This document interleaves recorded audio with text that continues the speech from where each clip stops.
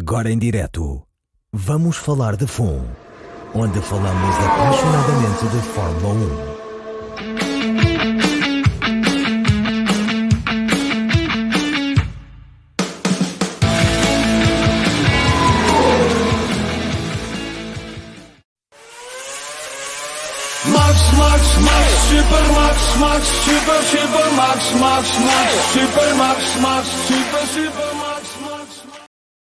Olá, bem-vindas e bem-vindos a mais um Vamos Falar de FUN.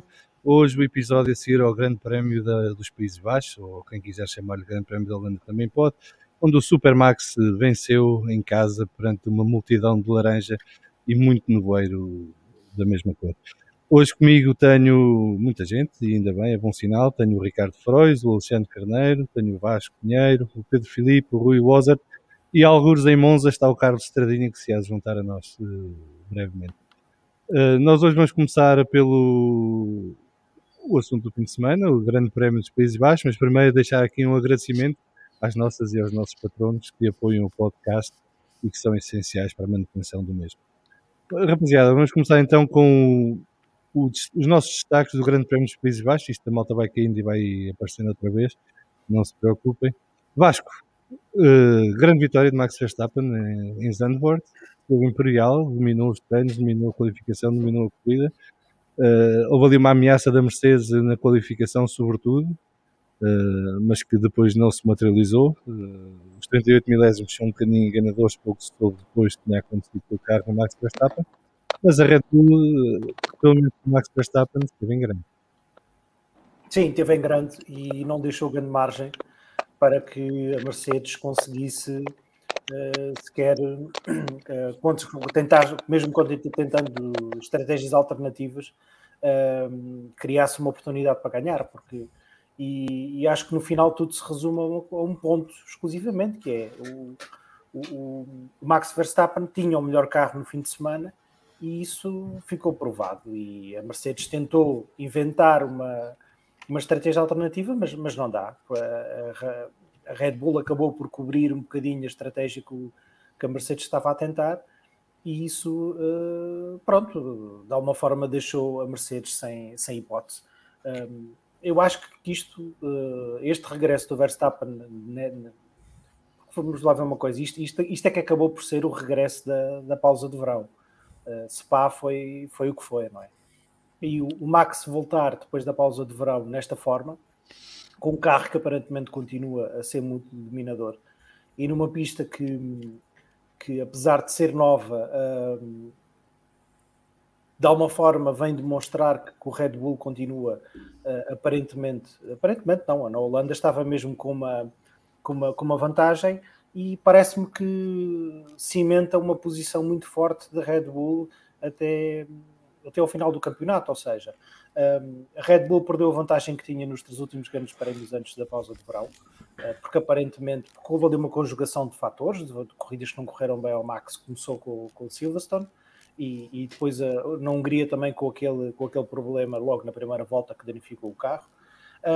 Mas, ou seja, foi tudo muito circunstancial, o que demonstra que Max Verstappen e a Red Bull continuam a ser os pilotos mais bem equipados para ganhar o campeonato. É a minha grande conclusão. Muito bem. Alexandre, outro grande protagonista do fim de semana, apesar de não ter chegado ao seu objetivo, foi Lewis Hamilton, que mostrou também estar numa forma excelente, apesar de toda aquela choradeira que fomos ouvindo ao longo da transmissão. Eu acho que o Hamilton, como sempre, esteve bem. Fez o que estava ao alcance dele. Nunca esteve assim tão longe do holandês. O que é estranho é que quando não lhes corre bem aquela estratégia, se repararam, o Hamilton 3 vezes teve que dizer no rádio que meter a culpa na equipa da manobra que não resultou, quando podia dizer só, falhámos, o que é que fazemos agora? Assim vê-se quem é que é os líderes e quais é que são os discursos ensaiados ou não. Ele até na conferência de imprensa, quem ouve falar do carro da Red Bull, parece que não sabia o que é que se passou nos últimos anos, e quem ouvisse falar parece que ele conduzia um Williams ou um Asa em vez de ser um Mercedes. Também achei muita graça ao Luís dizer e tal, se o Bottas tivesse ficado com a volta mais rápida não era um problema e tal, mas na corrida começou aos gritos que precisava do ponto extra. São estas É a coisas. segunda vez na última meia hora que eu ouço isso. Só queria cumprimentar o SDM, que nos deseja boa noite a todos, o Fábio Ribeiro também, o João Bernardo Silva, o Vítor Cavadas, o Miguel Novo que diz boa noite malta, abraço desde Viena, nos Países Baixos Max dominou e Rei Alonso brilhou, para mim driver of the day, e o Pedro Lagareiro, olá meus amigos, isto hoje promete. Rui, Gasly, outra das figuras do Grande Prémio dos Países Baixos, mais uma vez, uma grande corrida, mas tudo muito sóbrio e muito discreto. É verdade. Em primeiro lugar, boa noite a todos. Mais um excelente fim de semana do Gasly. O homem não desaponta. Para mim foi o driver of the day, apesar da margem grande que deixou para trás, mas logo na qualificação, na corrida, o homem foi sempre consistente, teve sempre um excelente pace. Já na sexta prometia que o seu andamento de corrida era bom. E já agora, que estamos a falar dali do meio do pelotão, Rei Alonso, mais uma vez. Pedro Filipe, o teu George Russell, que hoje vamos falar sobre ele bastante, na corrida foi um bocadinho de desilusão, não? Sim, uma grande desilusão. Não, eu acho que disse isto no chat da semana passada, é lá porque eu gosto do rapaz e gosto do Hamilton também. Há más atuações e realmente o Russell deixou muito a desejar. Mas eu acho também que o destaque para mim vai todo para o Gasly, que como alguns pilotos este fim de semana ninguém os viu a correr, porque a transmissão resolveu pintar tudo de laranja. Foi uma pena e não se fez muito eco daquilo que ele disse na sexta-feira, foi porque raia que não sou eu o segundo piloto da Red Bull. E ele provou claramente que o melhor que se conseguia alcançar este fim de semana seria um quinto lugar e ele alcançou um quarto. Portanto, eu diria Helmut Marko, suck on this. O destaque claramente o Gasly, o Alonso também. Uma grande prova. Mas eu acho que o Max realmente deu uma lição. O Max fez de Lewis, enquanto o Gasly fez de Lando Norris, não é? Que é o quarto classificado. Mas o Max este fim de semana fez de Lewis. Melhor carro, o suficiente para estar à frente de toda a gente, um ritmo de corrida inatacável. Tu consegues um bocadinho mais depressa, então toma lá mais meio segundo que é para levares na cabeça. E isso desmotiva qualquer um. A choradeira do Lewis é normal. Se mostrarem o rádio de outros pilotos, que vão ver uma choradeira tão mal ou pior. Que até não porque eu até fui ver, mas não. Não sei, João.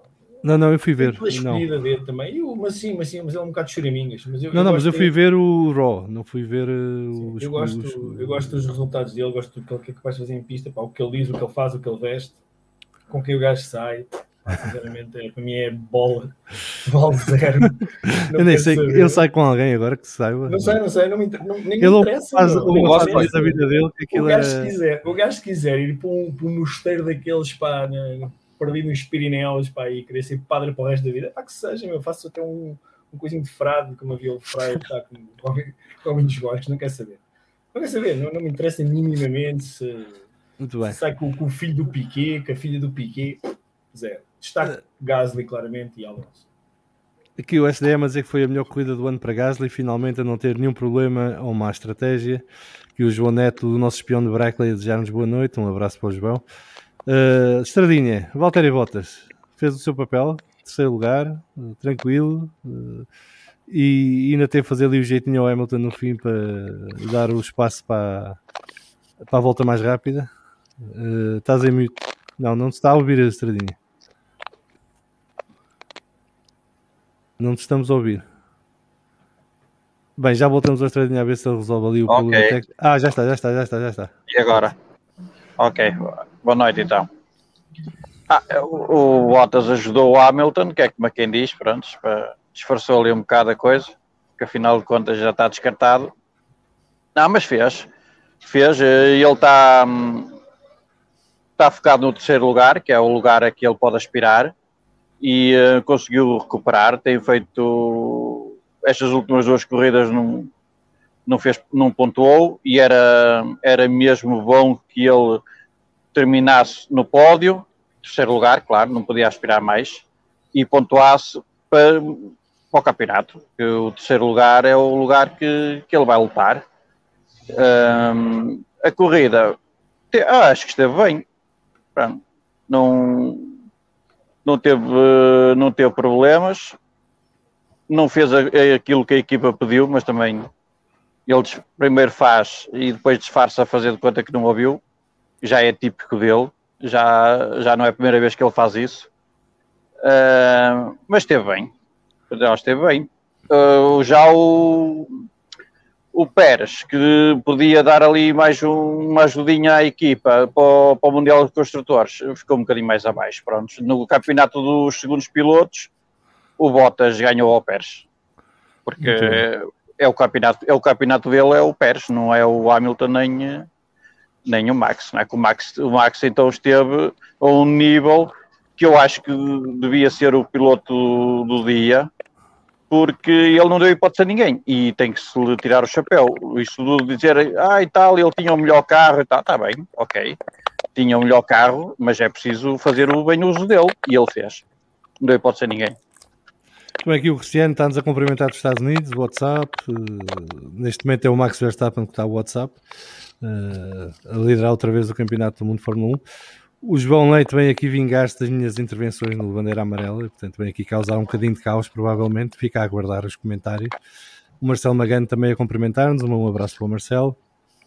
E o SDM diz, falando em Pérez, alguém percebeu se ele teve problemas na volta da Q1 ou alguém se atravessou na frente dele?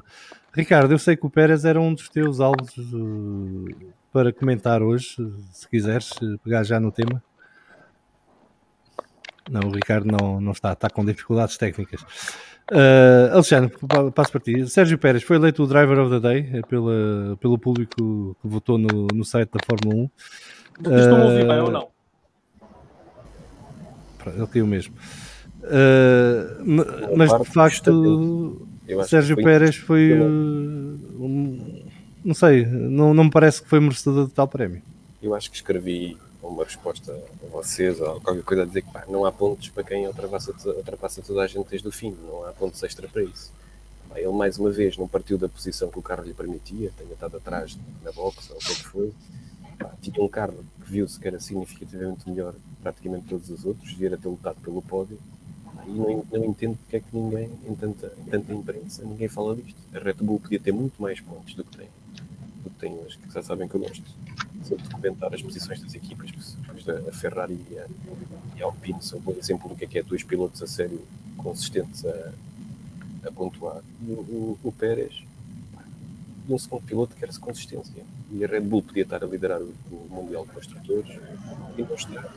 Acontece sempre qualquer coisa, depois ele faz corridas espetaculares do fim, a partir do fim até chegar aos primeiros lugares, mas isso não dá pontos extra à equipa. Mas está na altura de começarem, ainda por cima, num grande prémio, em que o Gasly faz 42 voltas com os mesmos pneus, gera de uma maneira fantástica a distância para o Leclerc. Agora imaginem uma McLaren, por exemplo, com o Gasly e o Lando, quantos pontos já tinha nesta altura.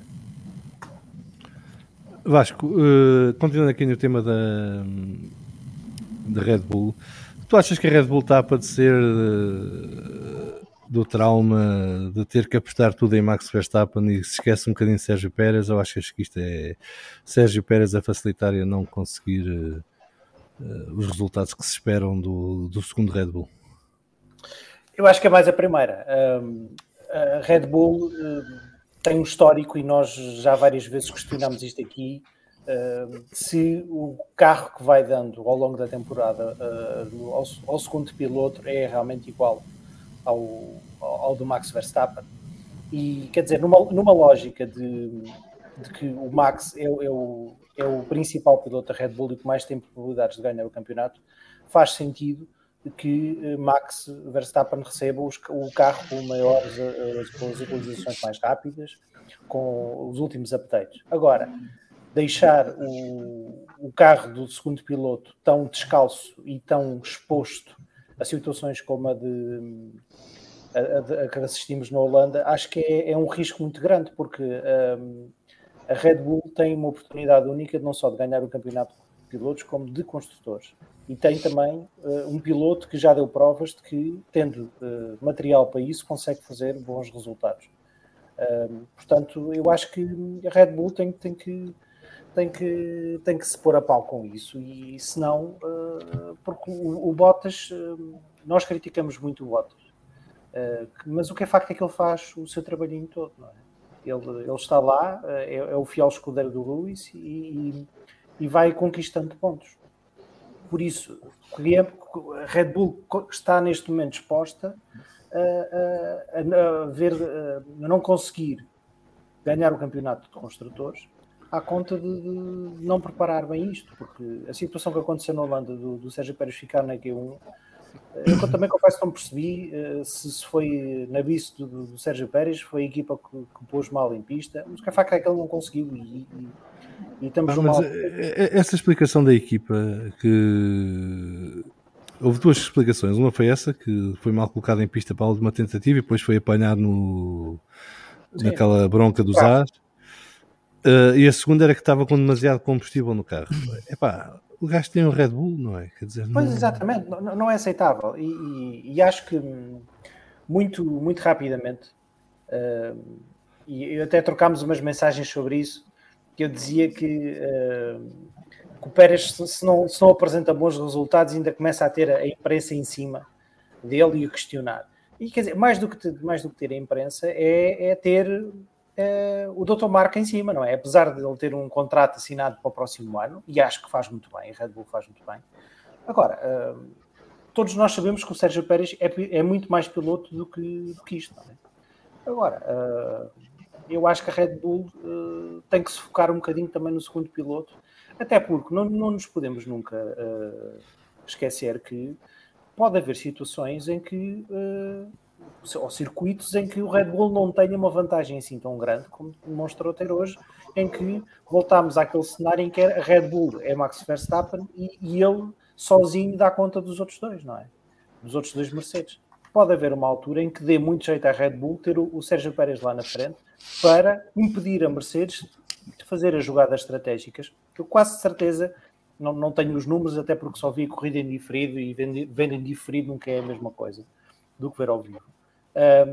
Eu quase aposto que a Mercedes se calhar não teria tido tanta facilidade em pensar a estratégia alternativa que pensou se o Sérgio Pérez estivesse em quarto lugar, porque percebeu-se que o Pierre Gasly, a partir do momento em que a corrida começou, ficou para trás. O Sérgio Pérez nunca teria ficado para trás e provavelmente até poderia ter dado luta ao Bottas. Portanto, acho que é uma situação. Aqui o Ricardo Freud, com problemas técnicos, não se pode juntar a nós no podcast, lamentavelmente, mas já vai deixando aqui os seus comentários no chat. Ele diz que, ora bem, o Pérez tem de parar de não ter aquele fruto que muitos pensam que é um legume e deixar-se de tretas na qualificação. O Pérez depois começa com os posts que não era a qualificação que queria, mas vamos dar tudo na corrida. Ele diz isso desde Imola, que curiosamente foi a última grande qualificação. A última e a única, não foi? Foi a única vez que ele se meteu na fila da frente, salvo erro. Creio que sim. E depois não pode continuar a qualificar o carro que tem abaixo de quarto lugar. Toda a gente sabe que eu gosto muito de Pérez, mas bolas.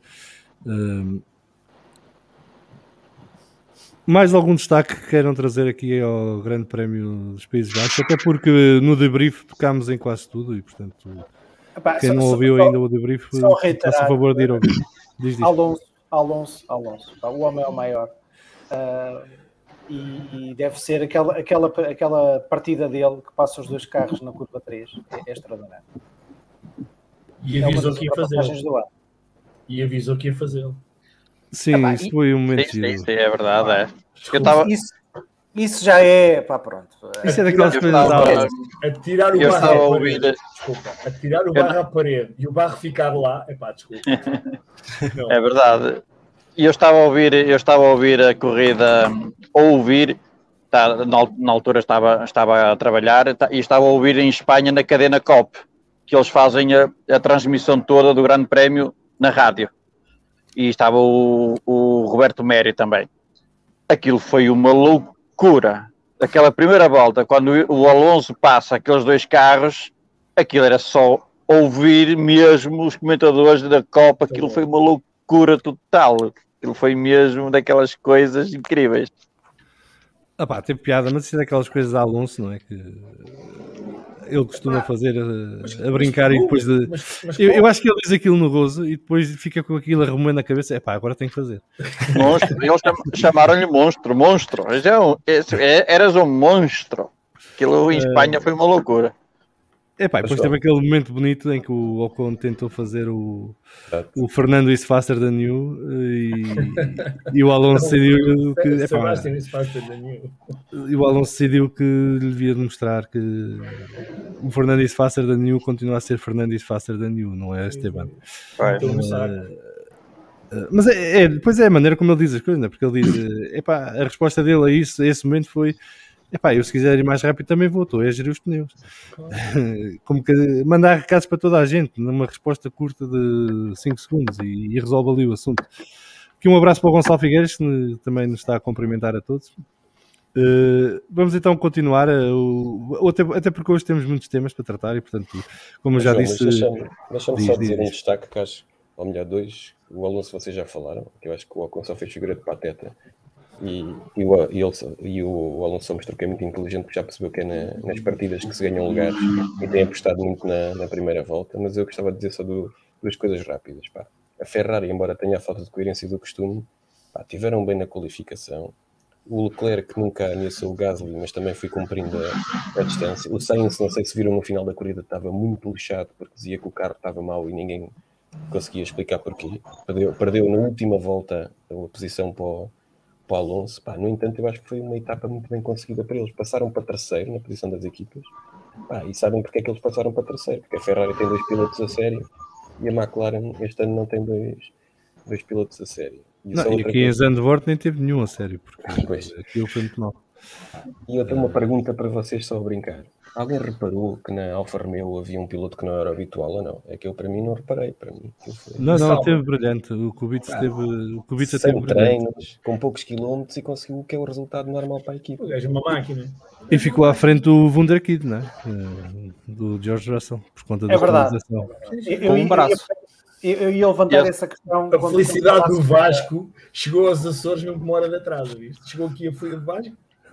Eu só reparei nisso depois quando vi a repetição da corrida na segunda-feira. Infelizmente não pude ver isso em direto. Estava noutras paragens bastante mais agradáveis. Mas ia referir isso, mas já para a frente. O Wunderkid ficou para trás. O Kubica é realmente daquelas coisas que é uma pena. Ele era um prodígio. É um prodígio. Sim. Com um braço também é o melhor naquilo que faz. Pois é, mas ele foi uma pena. Ele ia dar um grande piloto. Naquela dupla na Ferrari que se ia formar em 2011 ou 12. Foi realmente mesmo. 2011. Eu lembro-me quando ele surgiu, aquilo já na Polónia era uma loucura. Nós temos aqui finalmente um miúdo que vai dar cabo disto tudo e aquilo foi mesmo. Passou uma carreira ao lado. É uma pena. E o Ricardo da Costa, Pedro Verstappen number 1. Até me admira a Inês não ter vindo aqui perguntar quem é que é o líder do campeonato, mas pronto, há de chegar. Vamos então continuar e vamos passar ao nosso momento Marcelo Rebelo Sousa.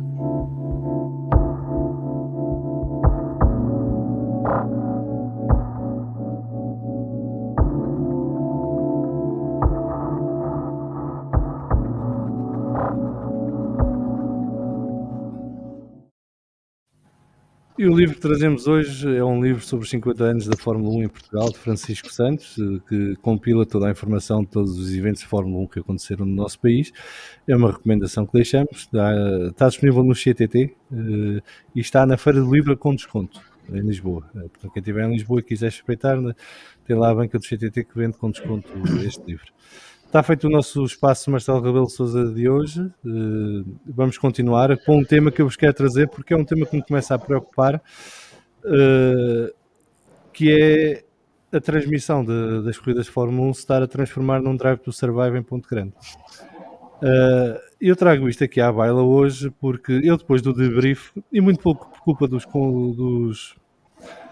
o João Neto está aqui a responder que o líder do campeonato é a Mercedes, também. Mas eu, muito por conta do João Neto, fui ver as transmissões de rádio deste Grande Prémio. Eu tenho tempo esta semana, não estou com a minha mulher e com as minhas filhas e, portanto, tenho mais tempo livre que o normal. E dediquei uma horita a ir pesquisar as transmissões de rádio. Porque já tinha sido mal no domingo a forma como foi transmitida a corrida. Portanto, a escolha da realização dos planos, que carros é que mostrava, quando é que mostrava, como é que mostrava. Já isso tinha sido muito mal, que nos roubou a todos de muitos momentos cruciais da corrida e não termos visto muitas das coisas que aconteceram ao vivo e que até faz parecer que a corrida foi uma seca, quando não foi, porque teve sempre pontos de interesse e teve sempre momentos interessantes a ocorrer. Mas eu depois então fui ouvir as rádios. Então, e eu vou pegar só no exemplo que é o exemplo que deu mais polémica, que é a comunicação de rádio entre a Mercedes e Valtteri Bottas para aquela paragem de troca de pneus no final da corrida. Na transmissão de corrida, eles só meteram a partir da segunda troca de mensagens de rádio de Valtteri Bottas com a equipe. Na primeira chamada de Valtteri Bottas, para Valtteri Bottas entrar nas boxes, é-lhe dito que é para entrar para criar um gap para o Hamilton poder parar a seguir. E nós só apanhamos a conversa a partir da resposta de Bottas a isso, que é perguntar, mas então porquê é que me mandaram parar agora? E depois ouvimos aquela história de foi por precaução também, por causa da vibração dos pneus, das vibrações dos pneus. E é-lhe dito no primeiro momento que não só é para abrir o gap, como também não é para fazer a volta mais rápida. E depois a transmissão só nos mostra quando há aquela mensagem para ele abortar a volta mais rápida. E depois volta a cortar a resposta do Valtteri Bottas, quer dizer, eu sei, estava só a brincar, para ver o que é que o carro dava. Portanto, isto foi tudo completamente manipulado. E foi-nos impingido uma história que não tem nada a ver com a conversa que estava a passar. E que me faz mudar radicalmente o meu ponto de vista sobre aquilo que eu disse no domingo, no debrief, para quem ouviu e viu, e aquilo que vou dizer aqui agora. Que foi tudo feito como devia ser feito pela Mercedes, foram transparentes como tinham que ser transparentes com o piloto, foram-lhe dadas as ordens de equipa que tinham que ser dadas, e até o piloto decidir continuar a tentar fazer uma volta rápida, foi o Valtteri Bottas por sua iniciativa a fazer, e que mal levou o alerta da equipa, desacelerou logo e fez um dos seus piores 6 setores da corrida. Portanto, eu acho que isto é preocupante porque já não chegava à conversa do Drive to Survive, andar a criar rivalidades que não existem e drama que não existe e tudo mais, agora já nos estão a fazer o mesmo durante as corridas. O que deturpa completamente a perspectiva daquilo que nós estamos a ver, não é? Porque de facto isto começa-nos a impingir histórias que não têm sentido nenhum e eu queria trazer isto à volta à conversa porque queria saber, em primeiro lugar, se sou eu que fica chocado com isto. E em segundo lugar, houve outro episódio na corrida de domingo que isso já tínhamos falado no debrief e mantenho, que é o surrealismo de porem aquela quantidade enorme de mensagens do Lewis Hamilton na transmissão. À parte do conteúdo das mensagens, e ser choradeiro ou não ser, a frequência com que puseram Lewis Hamilton nas transmissões de rádio de Lewis Hamilton durante a corrida é ridículo. É ridículo. E eu não percebo como é que a Mercedes não manda uma boca, não tenta parar isto, não diz nada. E como é que anda tudo a comer isto? Porque já não é a primeira vez. Porque na Hungria eu não vi em direto, não ouvi as transmissões de rádio, mas estava a ver no ecrã gigante quando estava lá no circuito. E também era sempre Hamilton. Quase não só vi os outros pilotos. E quando se vai a ver o volume das transmissões de rádio do Grande Prémio, houve N pilotos a falar. O mais variado tipo de mensagens e de conversas. Não se percebe isto. Vasco, querias dizer alguma coisa? Não, queria concordar contigo e acho que é, aliás, olhando até depois para o outro ponto que não é bem esse, que é ainda antes desse. Mais uma vez tivemos alguns pilotos a fazer grandes corridas, o Alonso, o Gasly, e nós não vimos nada destas corridas. Nada. Já no ano passado vimos o Carlos Sainz fazer grandes corridas e também nunca víamos nada. Portanto, já uma vez dei aqui essa sugestão e vocês rebateram-me que isso se calhar tecnicamente não é possível, não existem meios para isso. Mas eu acho que devia haver um segundo feed que permitisse acompanhar outras lutas. Acho que isso tecnicamente deveria ser possível. Não sei se é ou não, mas deveria ser.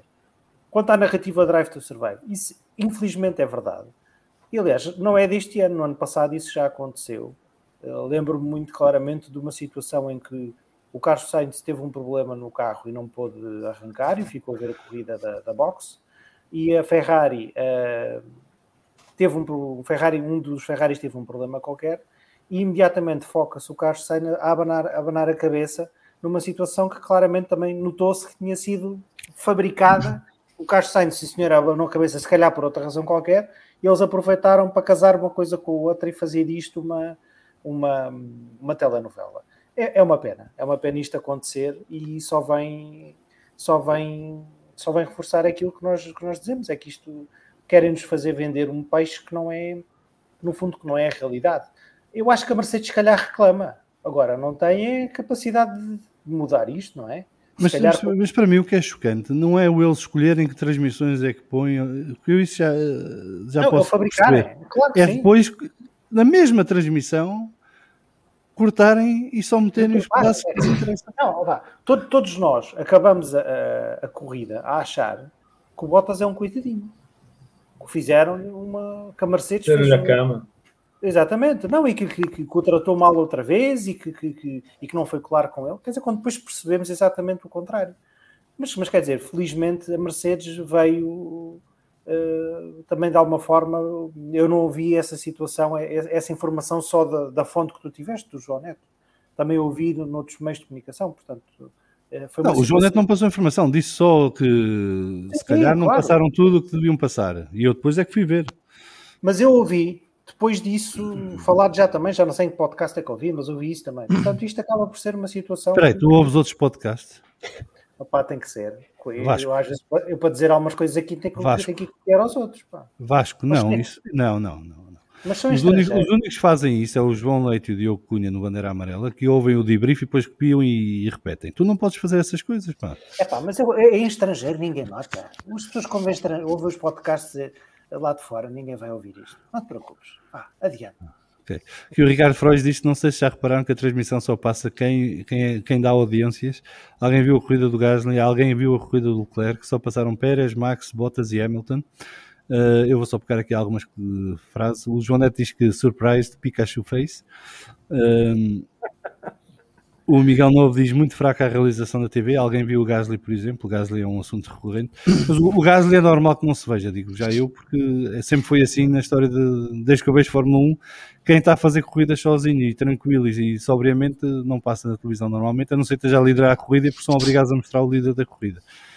Mas normalmente quem está a fazer uma corrida como o Gasly fez o papel de bom árbitro, não é? Num jogo de futebol, quando é um grande árbitro que está a fazer uma grande exibição, não se nota. Foi a mesma coisa que o Gasly fez. Aqui esta organização foi muito má, pá. Esta foi. Reparem que o tempo que passaram a mostrar uma suposta luta entre o Stroll, o Russell e mais alguém, mas aquilo não era luta nenhuma, porque eles andaram montes de voltas atrás uns dos outros e ninguém se ultrapassou. Não, a parte que eu achei ridícula foi o Alonso encosta no Sainz e os gajos estavam a mostrar primeiro o Hamilton, on-boards do Hamilton sozinho em pista, a falar com a equipa, e depois a luta entre Norris e Pérez, ao mesmo tempo que o Alonso estava a tentar passar o Sainz à frente deles. Portanto, o Alonso e o Sainz estão a lutar pelo 6º lugar e eles estão a mostrar a luta na altura, acho que era o 10º lugar. Foi muito mal. Aquilo foi do pior. Aqui o SR a falar de um tema recorrente, o Sainz nunca vemos, já vem nos anos anteriores. Eu não sei o que é que o Sainz precisa de fazer para aparecer nas transmissões de televisão, mas o gajo já esteve na Renault, já esteve na Toro Rosso, já esteve na McLaren, está agora na Ferrari e continua a não mostrar o homem, não sei. Aquilo ali, alguma birra da fome com ele. Ele neste grande prémio já levou a namorada, a ver se consegue mais fotografias como o Leclerc. O Ricardo Costa diz que é futebolização da Fórmula 1. O Ricardo Costa está bem treinado, ele está bem treinado. Muito bem, Ricardo. O João Freire, peraí, isto agora aqui saltou. O João Freire a dizer que eu não percebo porquê, ou o interesse da Fórmula 1 já não é a componente técnica, a estratégia, a ciência, se calhar não é a telenovela.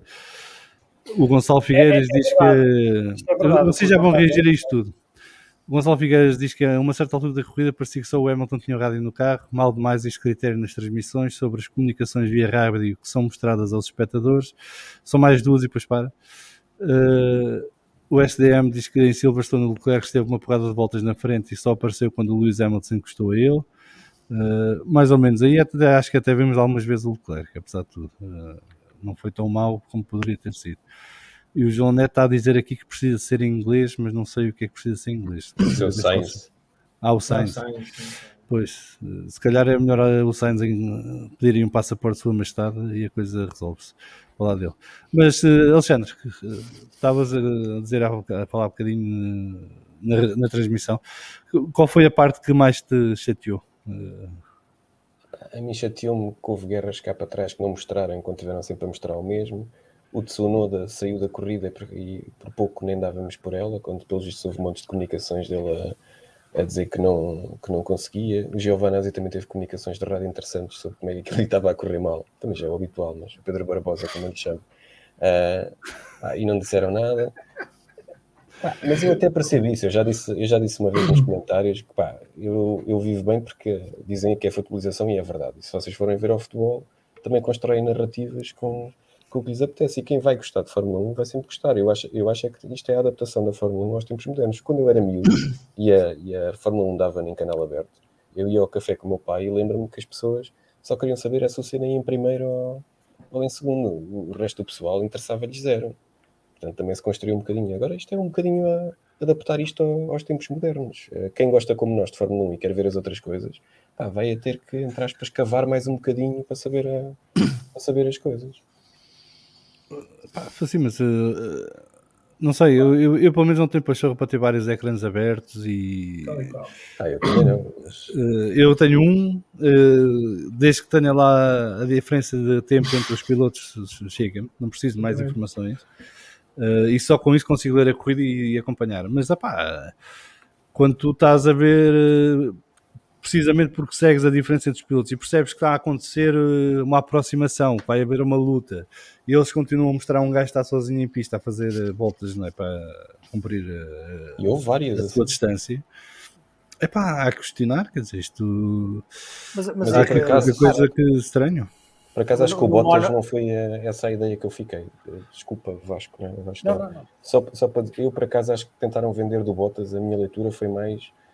A minha ideia que fiquei do Bottas foi que a ideia que tentaram vender foi que ele era um bocadinho pateta, né? Porque parece que andava ali a tentar obrigar a Mercedes a dizer porque é que queriam que ele parasse e a desafiar um bocadinho as ordens, quando depois no final não fazia, não chegava ao fim, né? Porque para desafias até ao fim, não fazes só de conta. Eu acho que foi um bocadinho essa imagem que tentaram passar. Né? Desculpa, Vasco, ter interrompido.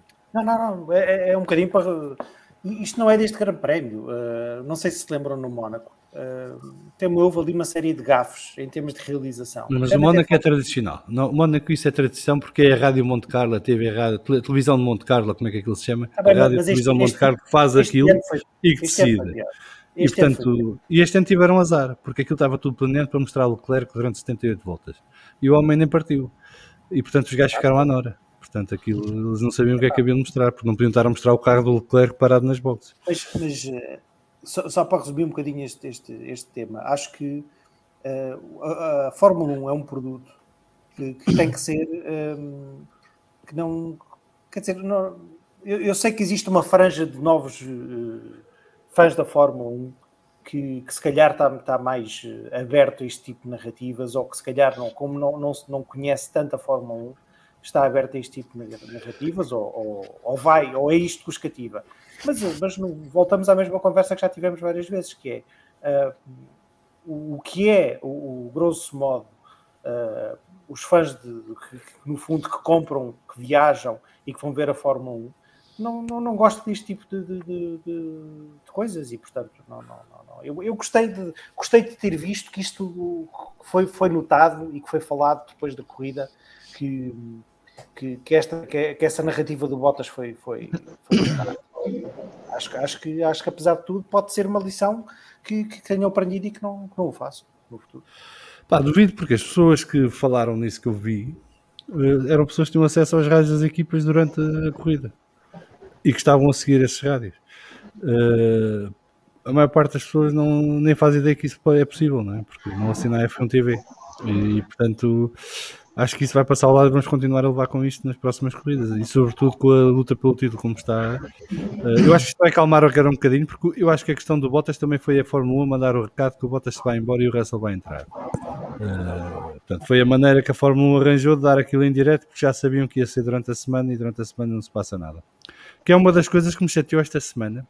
Não sei se vos aconteceu, mas por exemplo, quando no futebol O Transfer Day Deadline, não é? E a malta tem ali na Sky Sports o dia todo os gajos lá em direto a falar, a comentar, a explicar tudo, não sei o quê. E quando foi estas trocas todas, eu estava a apetecer ligar um canal de televisão para ver o que é que diziam. E não havia. Não há um canal, nem a F1 TV que cobre essas coisas. Diz, Rui. Salviano, desculpa lá, mas acabo agora de, entretanto, receber de fonte oficial que parece que o De Vries há de assinar com a Williams. Oi? Espera, afinal é o Albon. Ok. Ok, pronto. Ok, é a fonte já segura. percebi. Próxima Faltou o tambor. Eu já nem vou entrar nesse campo e eu tenho andado a gozar esta semana com isso, porque no Twitter, porque a quantidade de sites que anda aí a dizer que rumores credíveis não sei o quê, rumores credíveis não sei o quantos, e exclusivo, e em primeira mão, e depois é tudo uma treta. Mas os gajos têm dezenas de milhares de seguidores e malta que consome aquilo a pontapé, mete uma confusão. Um deles é o Fórmula Racers, que eu odeio, eu detesto aquela conta. Eu não sei se viste o bate-boca que eu tive com ele. Não sei, mas provavelmente acabaste bloqueado. Não. Ele é que apagou o tweet. Pronto, então ainda bem. Porque o normal é acabar em... Uma fonte oficial que o Mazepin ia mudar para o número 99 no próximo ano. Aqui o Ricardo Cunha está com a frase certa, que é Here we go, Nem mais. here we go. Portanto, e vamos nós. Isto anda assim um bocado esquisito. E o Mazepin ia ser o Vítor Bahia? Está fixe essa. Aqui a questão é que o Giovinazzi é o número 99 e... nós que estamos um bocadinho mais dentro sabemos que durante 2 anos ninguém podia pegar naquele número. Mas Exato. a fonte era próxima, oficial. Salviano, se me dás a palavra... Essas contas eu não sigo. Já agora, eu lembro-me de, depois da transmissão do Grande Prémio dos Estados Unidos de 2017, não sei se lembram daquele aparato todo na apresentação dos pilotos. Pronto. Eu lembro que na altura... Eu gostei, confesso, deve ter sido o único, mas gostei, achei piada. A questão é que depois disso muito se falou de Americanização da Fórmula 1. Isso mesmo, da Fórmula 1, e que a Fórmula 1 ia quase passar a ser a Indy. E eu sou sincero, eu vejo a Indy há alguns anos e não me lembro da Indy fazer este tipo de coisas. Não, a Indy é do mais casual possível e aquilo é anunciado assim de repente a uma quarta-feira. Olha, para o ano vamos ter o Grosjean na Andretti. E pronto, e ninguém pensou que aquilo sequer pudesse ser uma possibilidade e de repente está anunciado. E assim, eu sempre, e tu sabes, eu sou daqueles que gosta mesmo, entre aspas, bater no pessoal da Netflix, mas há uma coisa que é certa. Tu és o polícia da Netflix. Estás sempre em cima do assunto. Não... É demasiado triste, mas acredito que tenha sido... Mas só dizer uma coisa, isto é Netflix G, eu acho que eu quero que as pessoas percebam, quem chegou com o Drive to Survive é mais do que bem-vindo. O que nós estamos a tentar fazer é alertar-vos que aquilo que os vendem não é o que é. E, portanto, muitas vezes estamos a alimentar histórias da carochinha para se manterem entretidos e isso não tem nada a ver com Fórmula 1. E é só isso que nós tentamos alertar. Agora, se é isso que vocês gostam de consumir, o problema é vosso. Mas que sejam bem-vindos à Fórmula 1 e fiquem cá muitos bons anos. A estas pessoas foi vendida uma rivalidade entre o Lando e o Sainz e entre o Vettel e o Russell. Então, a do Vettel com o Russell, na altura, fez uma confusão desgraçada. Há tanta boa série sobre Fórmula 1. Atenção que encontrei aqui mais um parceiro, o Pedro Cachapuz, a dizer que também gostou da apresentação de pilotos no eu só peguei neste exemplo porque lembro-me perfeitamente de até o Martin Brundle escrever que aquilo estava a ser aquilo foi o ponto de viragem da Liberty. Sim. Não, que era o ponto de viragem da Liberty. E que a partir dali... E agora... Só um comentário final sobre a apresentação de pilotos do Grande Prémio dos Estados Unidos de 2017. É que foi lá o senhor do Let's Get Ready to Rumble. Pois foi. Só isso já valeu a pena, cara. O Michael Buffer. Todos nós já devemos ter ido a um Grande Prémio na Europa, provavelmente, e alguns até no outro continente. Se aquilo acontece numa grelha de partida de um Grande Prémio na Europa, o público passam-nos a tirar aquilo que o Ricardo Frois falou ali há bocado. Se calhar não consegue entrar com aquilo na bancada. Vai-se rir na cara deles. Depende. Não era para o Grande Prémio da Europa, aquilo era para o Grande Prémio dos Estados Unidos, para o público americano. Mas aquilo era a tentativa nem é a americanização nem a futebolização, é a Big Brotherização da Fórmula 1. Não, tu na Europa, quando queres fazer à europeia, traz o presidente da Câmara lá do sítio onde é o circuito, e o gajo chama os pilotos um a um e dá um passo bem, um bacalhau. Dás a chave da cidade ao Max. Ao vencedor da corrida e tal. Exatamente. Eu sei. Foi ridículo. Eu lembro de ver aquilo em direto. Sabes aquela vergonha alheia que tu sentes? Não, mas eu não tive porque eu gostei. Eu sei que eles, pronto, há essas histórias todas que eles inventam, que os pilotos não se dão e daqui e daquela. Agora eu pergunto não gostariam mesmo que eles não se dessem? É que isto de serem todos muito amiguinhos, isto já começa a não ter piada. Estradinha tem razão. Sim, mas isso é genuíno, não é fabricado. Nós gostámos da luta cena próxima que seguimos porque era genuíno. Mas a direção que está a tomar, deles já andarem todos a beber batidos e a beber Nesquik e leite espotado magros. Eu vou dar um não exemplo. Piada nenhuma a isso. A última rivalidade da série que tivemos na Fórmula 1 foi em 2007. E na altura foi-nos vendido que era entre Hamilton e Alonso. E não era. Era entre Alonso e Ron Dennis. E eu, pessoalmente, não gosto nada que eles se deem todos bem, digo-te já. Sim, mas hoje em dia não consegues, porque há máquinas de comunicação que gerem aquilo tudo. E, portanto, as genuínas nem saem cá para fora já. São todas manipuladas. Eu sou sincero e digo as coisas como são. Eu gostava que tivesse um Kyle Busch aqui na Fórmula 1 para agitar com isto tudo. Estradinho, o que seria um Kyle Larson na Fórmula 1 hoje em dia? Não é o Larson, o Busch. Não, mas eu estou a dizer o que seria o Larson hoje em dia na Fórmula 1. Parecemos um Motors 11 já. Já estamos a falar de NASCAR e já a malta que já não está a perceber nada do que está a acontecer. Sim. Vocês têm que explicar quem é o Kyle Larson, quem é o Kyle Busch e porque estão todos a usar. Tens razão. Aí tens razão. Pronto. Dá força, expliquem quem são. Pronto, o Kyle Busch é o bad boy da NASCAR. Quando tem aquelas atitudes que ninguém espera ter, nem ninguém tem coragem de as fazer, ele faz. Na última corrida quase que atropelou lá metade do paddock. Exato, e levou com 50 mil euros de multa. Sim, mas isso para ele é troca. E os pilotos, atenção, já há pilotos a apoiar aquilo que ele fez. Sim, mas sem problemas nenhum. Mas aquilo é NASCAR também, não é? Aquilo volta é perigoso, é verdade. Quem é que é o bad boy da Fórmula 1? É o Mazepin? Não. Epá, não sei se é. Mas porquê? Querem que seja. Mas olha que ele fez umas declarações à bad boy e agora neste fim de semana, por causa dessa situação. Mas foi comido, eu também fazia declarações à bad boy, se fosse claro, no lugar dele.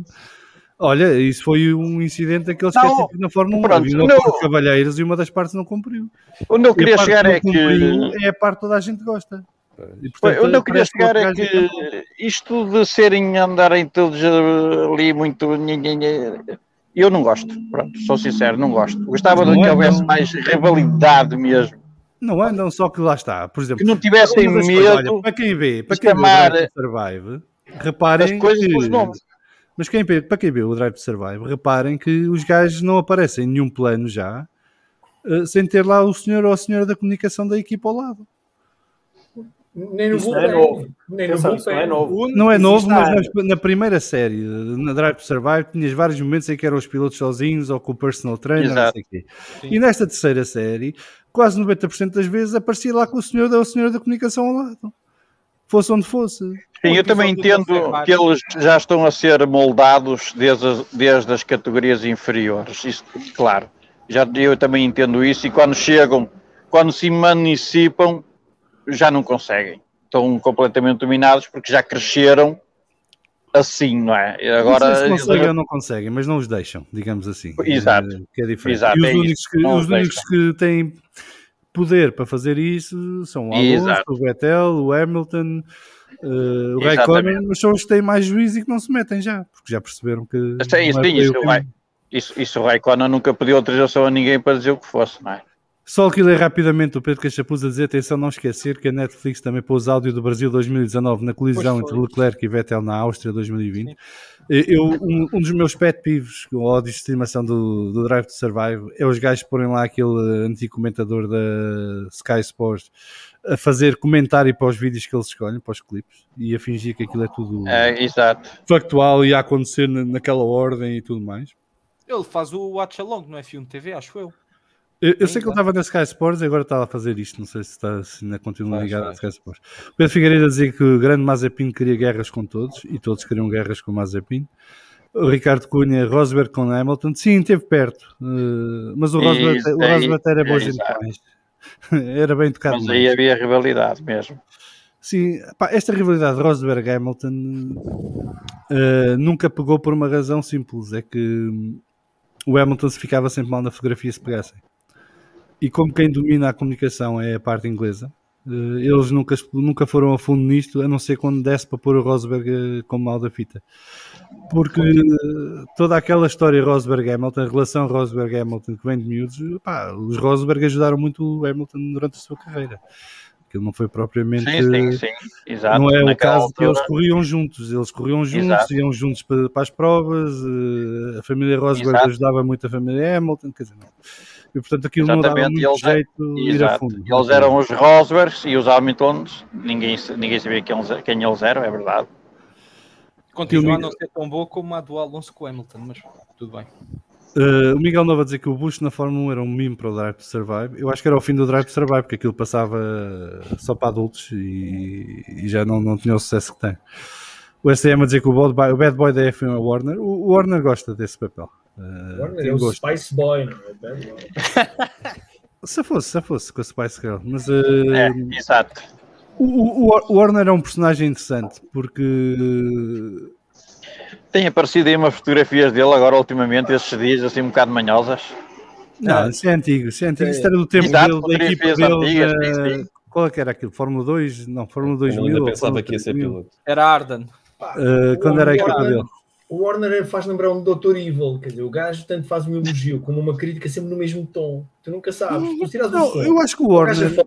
O gajo pode estar-te a dar a fórmula química da bomba atómica, ou pode estar a dizer que te ama. Se tu tiras o som, aquilo sai tudo igual. A cara do gajo parece que tem botox. E aquilo sai tudo igual, meu. O gajo eu acho que o Warner é o produto acabado de um gajo que viveu toda a sua vida num paddock. Sim, talvez. Seja como piloto, seja como team manager, seja como for. E portanto ele joga para o paddock. Ele joga para o paddock, não joga para mais nada. Eu acho o gajo um personagem extremamente interessante. Execrável às vezes, mas muito interessante. Eu digo que é o tipo de gajo que gostava de ter a chefe da minha equipa e é o tipo de gajo que eu não gostava de ter na equipa adversária. Pois, eu também gostava mais do que o Toto Wolff, porque eu acho que o Toto Wolff joga noutros campeonatos, noutros tabuleiros. O Toto Wolff está um plano mais macro da coisa, digamos. A vida do Toto Wolff não é aquilo. Basicamente. Não é só aquilo. Eu acho que ele se está a preparar para quando quiser sair da Mercedes ficar lá com o cargo do Domenicali. Quem? O Toto. O Toto Wolff. Não, o Toto quis, não deixaram. O Toto Wolff tem muita Foi inventado pela Ferrari. Foi vetado pela Ferrari, não deixaram ir para lá. Esse era o plano da Liberty e cortaram as pernas. Por isso é que eu disse, quando sair. Não, mas eu acho que isso já passou. O que é engraçado, porque praticamente estamos dominados por ex-diretores da Ferrari e a Ferrari não dá nada. O Jean Todt, o Ross Braun e agora o Domenicali e quer dizer, o antigo engenheiro do Massa também está lá. Mas é engraçado, agora vendo bem as coisas, realmente a Ferrari é que está a dominar isto tudo. Ferrari? Isso não é de agora. Sempre foi assim, quer dizer, o estranho é a Ferrari não ter lá ninguém.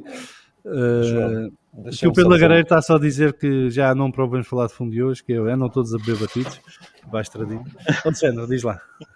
Em relação ao que tinhas perguntado de início, e há bocado dizias a brincar que não viste nenhuma TV a comentar as mudanças dos pilotos. Se calhar é isso que a Liberty anda à procura, porque se nós repararmos, se olharem para os carros hoje em dia, a F1 já não pode viver como nós nos habituámos a ver quando éramos miúdos, já não vive de marcas de combustível, de lubrificantes, de álcool e tabaco, não pode viver disso. Tem que viver de outros patrocinadores e que tem consumidores que querem ver coisas que são, alguém disse aí que era o Big Brotherização da Fórmula 1 e é isso que eles querem ver. Há 2 pilotos que já perceberam isso há muito tempo. Um que chegou agora, que é o Schumacher, que eu, às vezes até fica um bocado afetado com as coisas que ele explora, até tendo em conta o que o pai fez, e o Ricciardo, que para mim, eu já disse a semana passada, para mim é dos pilotos que eu patrocinava, que ele já percebe muito bem quem é que vai meter dinheiro na Fórmula 1. Nós é que se calhar estamos a pensar de uma forma que se calhar já não é correta. Os patrocinadores que vêm agora para a Fórmula 1 têm que ser outros. É isso que a Liberty anda atrás, e só com estas coisas é que isso vai acontecer. O Zac Brown percebeu isso bem. O que é uma pena. Temos aqui mais um candidato a bad boy do paddock, que é o Will Buxton. Mais arroz. Isso queria ele, meu. Isso Epá, queria ele. Esse é candidato ao cargo, mas não chega lá também. Esse é dos mais insuportáveis. Esse é Will arroz Buxton. Carolina. O Will Buxton era um gajo simpático, acessível, muito bom comunicador, quando estava na Speed TV nos Estados Unidos. Foi quando eu o conheci. E depois, quando acabou os direitos, já não sei se era da Speed TV, se já tinha passado para outro canal qualquer, mas era ele também. Quando ele ficou sem emprego lá e a Fórmula pegou, transformou-se nesta coisa. Eu quando o vi no paddock, quando lá fui ter com o Nuno, quando o vi a passar, só a linguagem corporal dele, a maneira como ele se movimenta no sítio, já isso mete nojo. Portanto, o gajo transformou-se numa coisa esquisita e agora já tem uma agência de... Aqueles separadores no Drive to Survive em que ele está com aquele ar pensativo, pois, os pilotos e tal. Você não te conhece, meu. Não, e o pior é que ele faz isso no meio de frases tapafúrdias, não faz sentido nenhum. Exatamente. Que é, Lewis Hamilton, batatas, Mika Hakkinen. Pronto, e ficamos a olhar para o gajo. Não sei qual era a tua ideia, amigo. Outra rivalidade que está a ser aqui falada: Francisco Arruda, Grosjean contra as barreiras, com a ajuda do Ericsson. Isto só existe se houver uma ajudinha do Ericsson, nem que seja psicológica. O Ricardo Cunha diz que uma Spice Girl em casa também era bad boy. O Pedro Figueiredo está aqui a trazer uma rivalidade mais antiga. A rivalidade entre Mika Hakkinen e Michael Schumacher foi a primeira com boas relações entre eles. Não me recordo de outra assim antes deles. Será porque o Hakkinen não digamos, não se ateva com ninguém. Jackie Stewart e Jim Clark, por exemplo, eram grandes amigos. Sim, houve mais. O Hakkinen era muito certinho e muito bom. O Piquet e o Prost eram melhores amigos. São? Quer dizer, sim, mais ou menos. Tornaram-se. Na altura não eram. Porque o Piquet e o Prost não tinham assim uma relação tão... Mas também não era muito pisado parado. 82, aquilo não era nada famoso entre eles.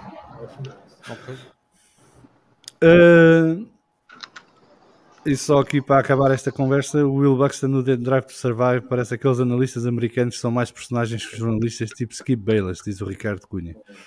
Pronto, eu queria trazer este tema das transmissões e dos rádios para a conversa, e acho que é um assunto que devemos ficar de olho nos próximos tempos e nos próximos grandes prémios, porque eu acho que a tendência vai ser a piorar, e acho que é uma pena se seguirem este caminho, mas também é um alerta para ficarmos de pé atrás com tudo o que nos mostram durante as corridas, porque de facto há muita coisa a acontecer que não nos é transmitida. E eu já me tinha queixado quando foi o Grande Prémio da Bélgica da falta de informação e do sonegar de informação que é feito aos telespectadores, e agora temos que acrescentar o manipular da informação que também nos fazem.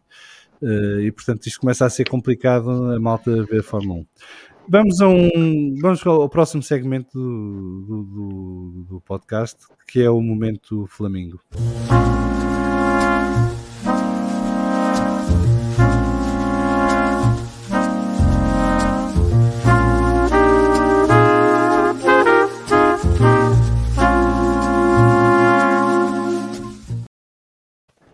E hoje o Momento Flamingo tem dois protagonistas, um é Esteban Ocon e outro é Valtteri Bottas. Esteban Ocon porque tentou pregar ao mestre e o mestre deu uma abada, e o Valtteri Bottas porque decidiu brincar e fazer uma volta rápida quando não era suposto fazer. Não fazer. Ele fez. Não, ele fez. Mas depois a seguir o Hamilton bateu e por um segundo. Não o metias como Flamingo se ele de facto tivesse feito a volta rápida até ao fim e tirasse a ponta ao Hamilton. Não, fazia na mesma porque o que está em causa aqui é que foi-lhe pedido que não fizesse e ele decidiu fazer a gracinha na mesma, mesmo que tenha sido só 2/3 da volta. Portanto, pôs em bicos de pés. E é aquilo que te dizias há bocado, não é? Que é questionar, mas depois não leva até ao fim, não há Queres consequências. lembrar o Barrichello quando deixou passar o Schumacher só na reta da meta? Só Na para última mostrar volta. que tinha sido uma ordem, como se ninguém soubesse. Eu gosto da referência à avifauna. Acho que é mais armado aos cubos, não é bem flamingos, coisas mais pequenininhas. Mas Pá, não, aqui o animal da adoção é o Flamingo, não. Sim, eu sei, pá, mas a avifauna está bem escolhida, acho que está dentro da penugem que eles têm. Mas... Dá um desconto ao Bottas que o senhor deve ter molhado o habitáculo quando viu o Vettel lá naquela curva atravessada. Sim. Ele teve que tomar uma decisão por cima ou por baixo. Deve ter o Ocon desceu à terra. O Ocon teve que descer à terra depois da vitória na Hungria. Não se esqueça que o Bottas é piloto de ralis. Quando chove não se nota. Os finlandeses são, não é? Então as donas de casa finlandesas têm que ser pilotos de ralis, não é? Para ir aos supermercados. Aquilo cheio de gelo e neve. Mas falando do Ocon, eu gostei que ele tivesse feito aquilo, porque é bom sinal. Porque é sinal que está mais ambicioso e que está mais confiante e que... Exatamente. Está a deixar de ser um tipo porreiro para passar a ser um gajo a sério nas pistas, não é? Que vai ao ataque e que vai com tudo e nem quer saber quem é o colega de equipa. Mas sabes o que era Drive to Survive? Era alguém lhe responder, amigo, tu ganhaste uma corrida, o outro senhor já ganhou campeonatos do mundo. Sim, mas isso... voltar à terra. Let him down easy. Eu gosto também, é bom que o Ocon bata o pé ao Alonso, mostra que, ok, tu és o Alonso, mas eu também quero aqui um bocadinho da fatia do bolo.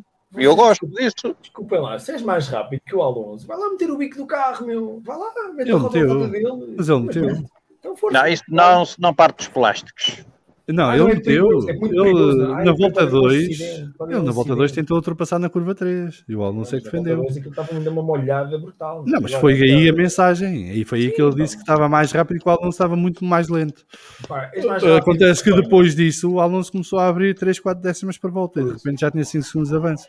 E o curioso é que voltou a fazer o mesmo quando pararam os dois, porque parou primeiro o Ocon e com isso fez um undercut e ganhou 3 segundos do tempo que tinha e sai a 1,5 segundos do Alonso. Encosta no Alonso outra vez, o Alonso faz a mesma gestão de pneus que estava a fazer na primeira stint e de repente o Alonso engata, vai embora e o Ocon fica para trás e depois só volta a encostar quando o Alonso é tapado pelo Sainz quando está a tentar ultrapassá-lo. E foi por isso que eles acabaram ali todos juntinhos, porque se não fosse isso o Alonso tinha metido mais de 5 segundos ao Ocon no final da corrida. E a diferença é que o Alonso a gerir pneus e não sei o quê acabou em sexto e o Ocon a campeão acabou em nono. E se calhar mais umas voltas ainda acabava atrás do Norris. Portanto, acho que ficou à vista. E o Valtteri, pronto, o Valtteri está a dar os seus últimos passos na Mercedes, não é? Portanto, agora quer brilhar um bocadinho antes de ir embora. Até porque ele sabe que depois não há mais pole positions, não há mais voltas rápidas, não há mais vitórias. Vai ser nem terceiros lugares no campeonato, que dá muito dinheirinho para a conta bancária. E com isso, passamos então para o grande tema da semana, que são os mercados, que é o mercado de pilotos, não é? Trocas e baldrocas que andam por aí. Neste momento há 15 lugares confirmados para 2022, falta confirmar o segundo lugar no Alfa Romeo, de Giovinazzi neste caso, e ainda temos os 2 As e os 2 Aston Martin por confirmar, apesar de terem pilotos sob contratos multianuais, como aquilo que chamam agora. Sempre que ouvir alguém dizer que tem um contrato multianual, quer dizer que é 1 mais 1. Ou 1 mais 2, mas pronto, é sempre 1 mais qualquer coisa, não é que nunca é 2 ou mais anos. Quando for 2 ou mais anos eles dizem que é contrato de longa duração. E a verdade é que na Aston Martin, Sebastian Vettel e o Lance nem sequer tem contrato para a próxima temporada, só tem contrato para este ano, portanto é um caso ainda mais complicado. Deve ser o mais difícil de negociar. Ele precisa de contrato, é? Deve ser difícil de negociar. Não sei. O Papá Stroll não sei se é assim tão fácil de negociar. Quer dizer, pode ter ali um carinho especial pelo filho, mas não sei se lhe meterem à frente do contrato o Lewis Hamilton dizer que pode ir para a Aston, não sei se põe o filho fora ou não. Há sempre esse risco. Não estou a dizer que isto seja a bomba que o Nuno falou, porque acho que a bomba não tem nada a ver com a Aston Martin, ou poderá ter, vamos ver um dia se esta talvez acontecer. Esta da bomba. Mas a bomba já não há muita coisa para, ou pelo menos das duas uma. Eu não sei. Do gás em aberto existe o Alfa Romeo E à partida, os Aston Martin não estão confirmados, mas quer dizer, eu também acho pouco provável que o Lance Stroll não quer dizer, Eu acho que ainda, não é? Mas eu pode acho que acontecer. ainda vem, Eu acho eu que acho que ainda vem uma bomba por aí. Pá, mas a bomba é de algum dos pilotos que já tem lugar confirmado. Não sei. Sim, mas isso não. Mas está, em primeiro lugar, estamos a falar de Fórmula 1. Portanto, contratos A bomba pode ser uma bomba de carnaval, atenção. Não, mas os contratos na Fórmula 1, às vezes nem o papel em que estão escritos valem. E, portanto, há que ter isso em conta. Depois há aqui outro cenário. Aqui o Pedro Cachapu diz que o Lance só recebe contrato depois de limpar o quarto. Não, depois há aquela questão que é poder haver trocas de pilotos entre equipas. Há vários pilotos que não estão a mostrar o serviço que se esperava deles. E há várias equipas que se calhar poderão estar a olhar para outras soluções fazendo uma troca com alguém. Porque se o piloto A não resulta na equipa B, pode resultar na equipa D e o piloto C vem para a equipa B. É a única coisa que pode acontecer assim de bomba. O Rogério Silvestre está a dizer que a bomba era o álbum. Epá, se a bomba era o álbum, era uma bomba fraquinha. Uma bombinha de carnaval. Eu interpreto como bomba algo que ninguém esteja à espera que aconteça. O álbum toda a gente estava ali a ver se ia dar, se não ia. Portanto, mas não vamos falar do Russell.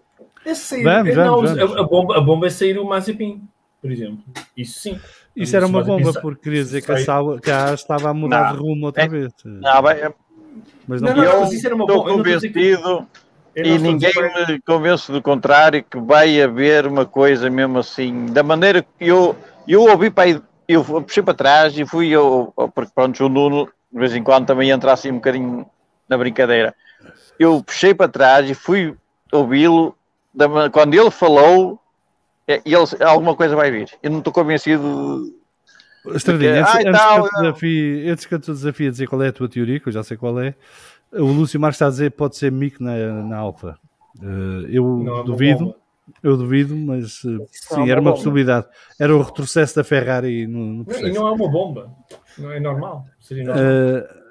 Mas Tarani, queres contar a tua teoria? Eu posso contar? Estás à vontade, aqui entre amigos ninguém nos ouve.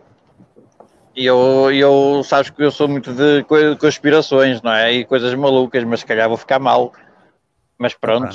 Eu acho da internet aí dos twitters. Eu acho que o Vettel vai abandonar no final da temporada. Pronto, e agora vou-te dizer, eu estava-te a puxar a brasa à tua sardinha, porquê? Porque hoje à tarde houve um senhor jornalista que decidiu pôr isso a circular.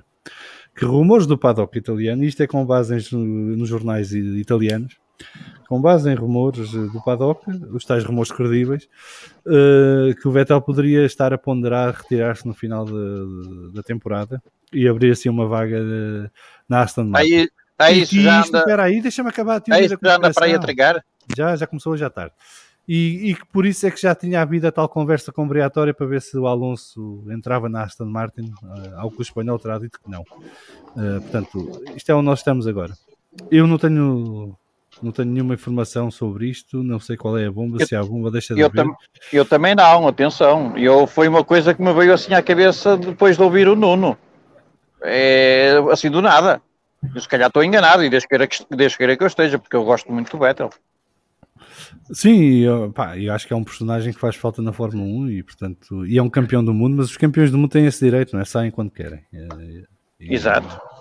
E o Rosberg já fez isso de forma surpreendente, porque também havia quem dissesse hoje no Twitter que a bomba podia ser o Lewis Hamilton chegar ao fim da temporada e dizer, olha, afinal não quero cá quando está para o ano, vou à minha vida. Mas pronto, isso é no campo da especulação. Pedro Cachapuz diz que a bomba é a mandar o Mazepin para casa e buscar um piloto americano, tipo o Alexander Rossi.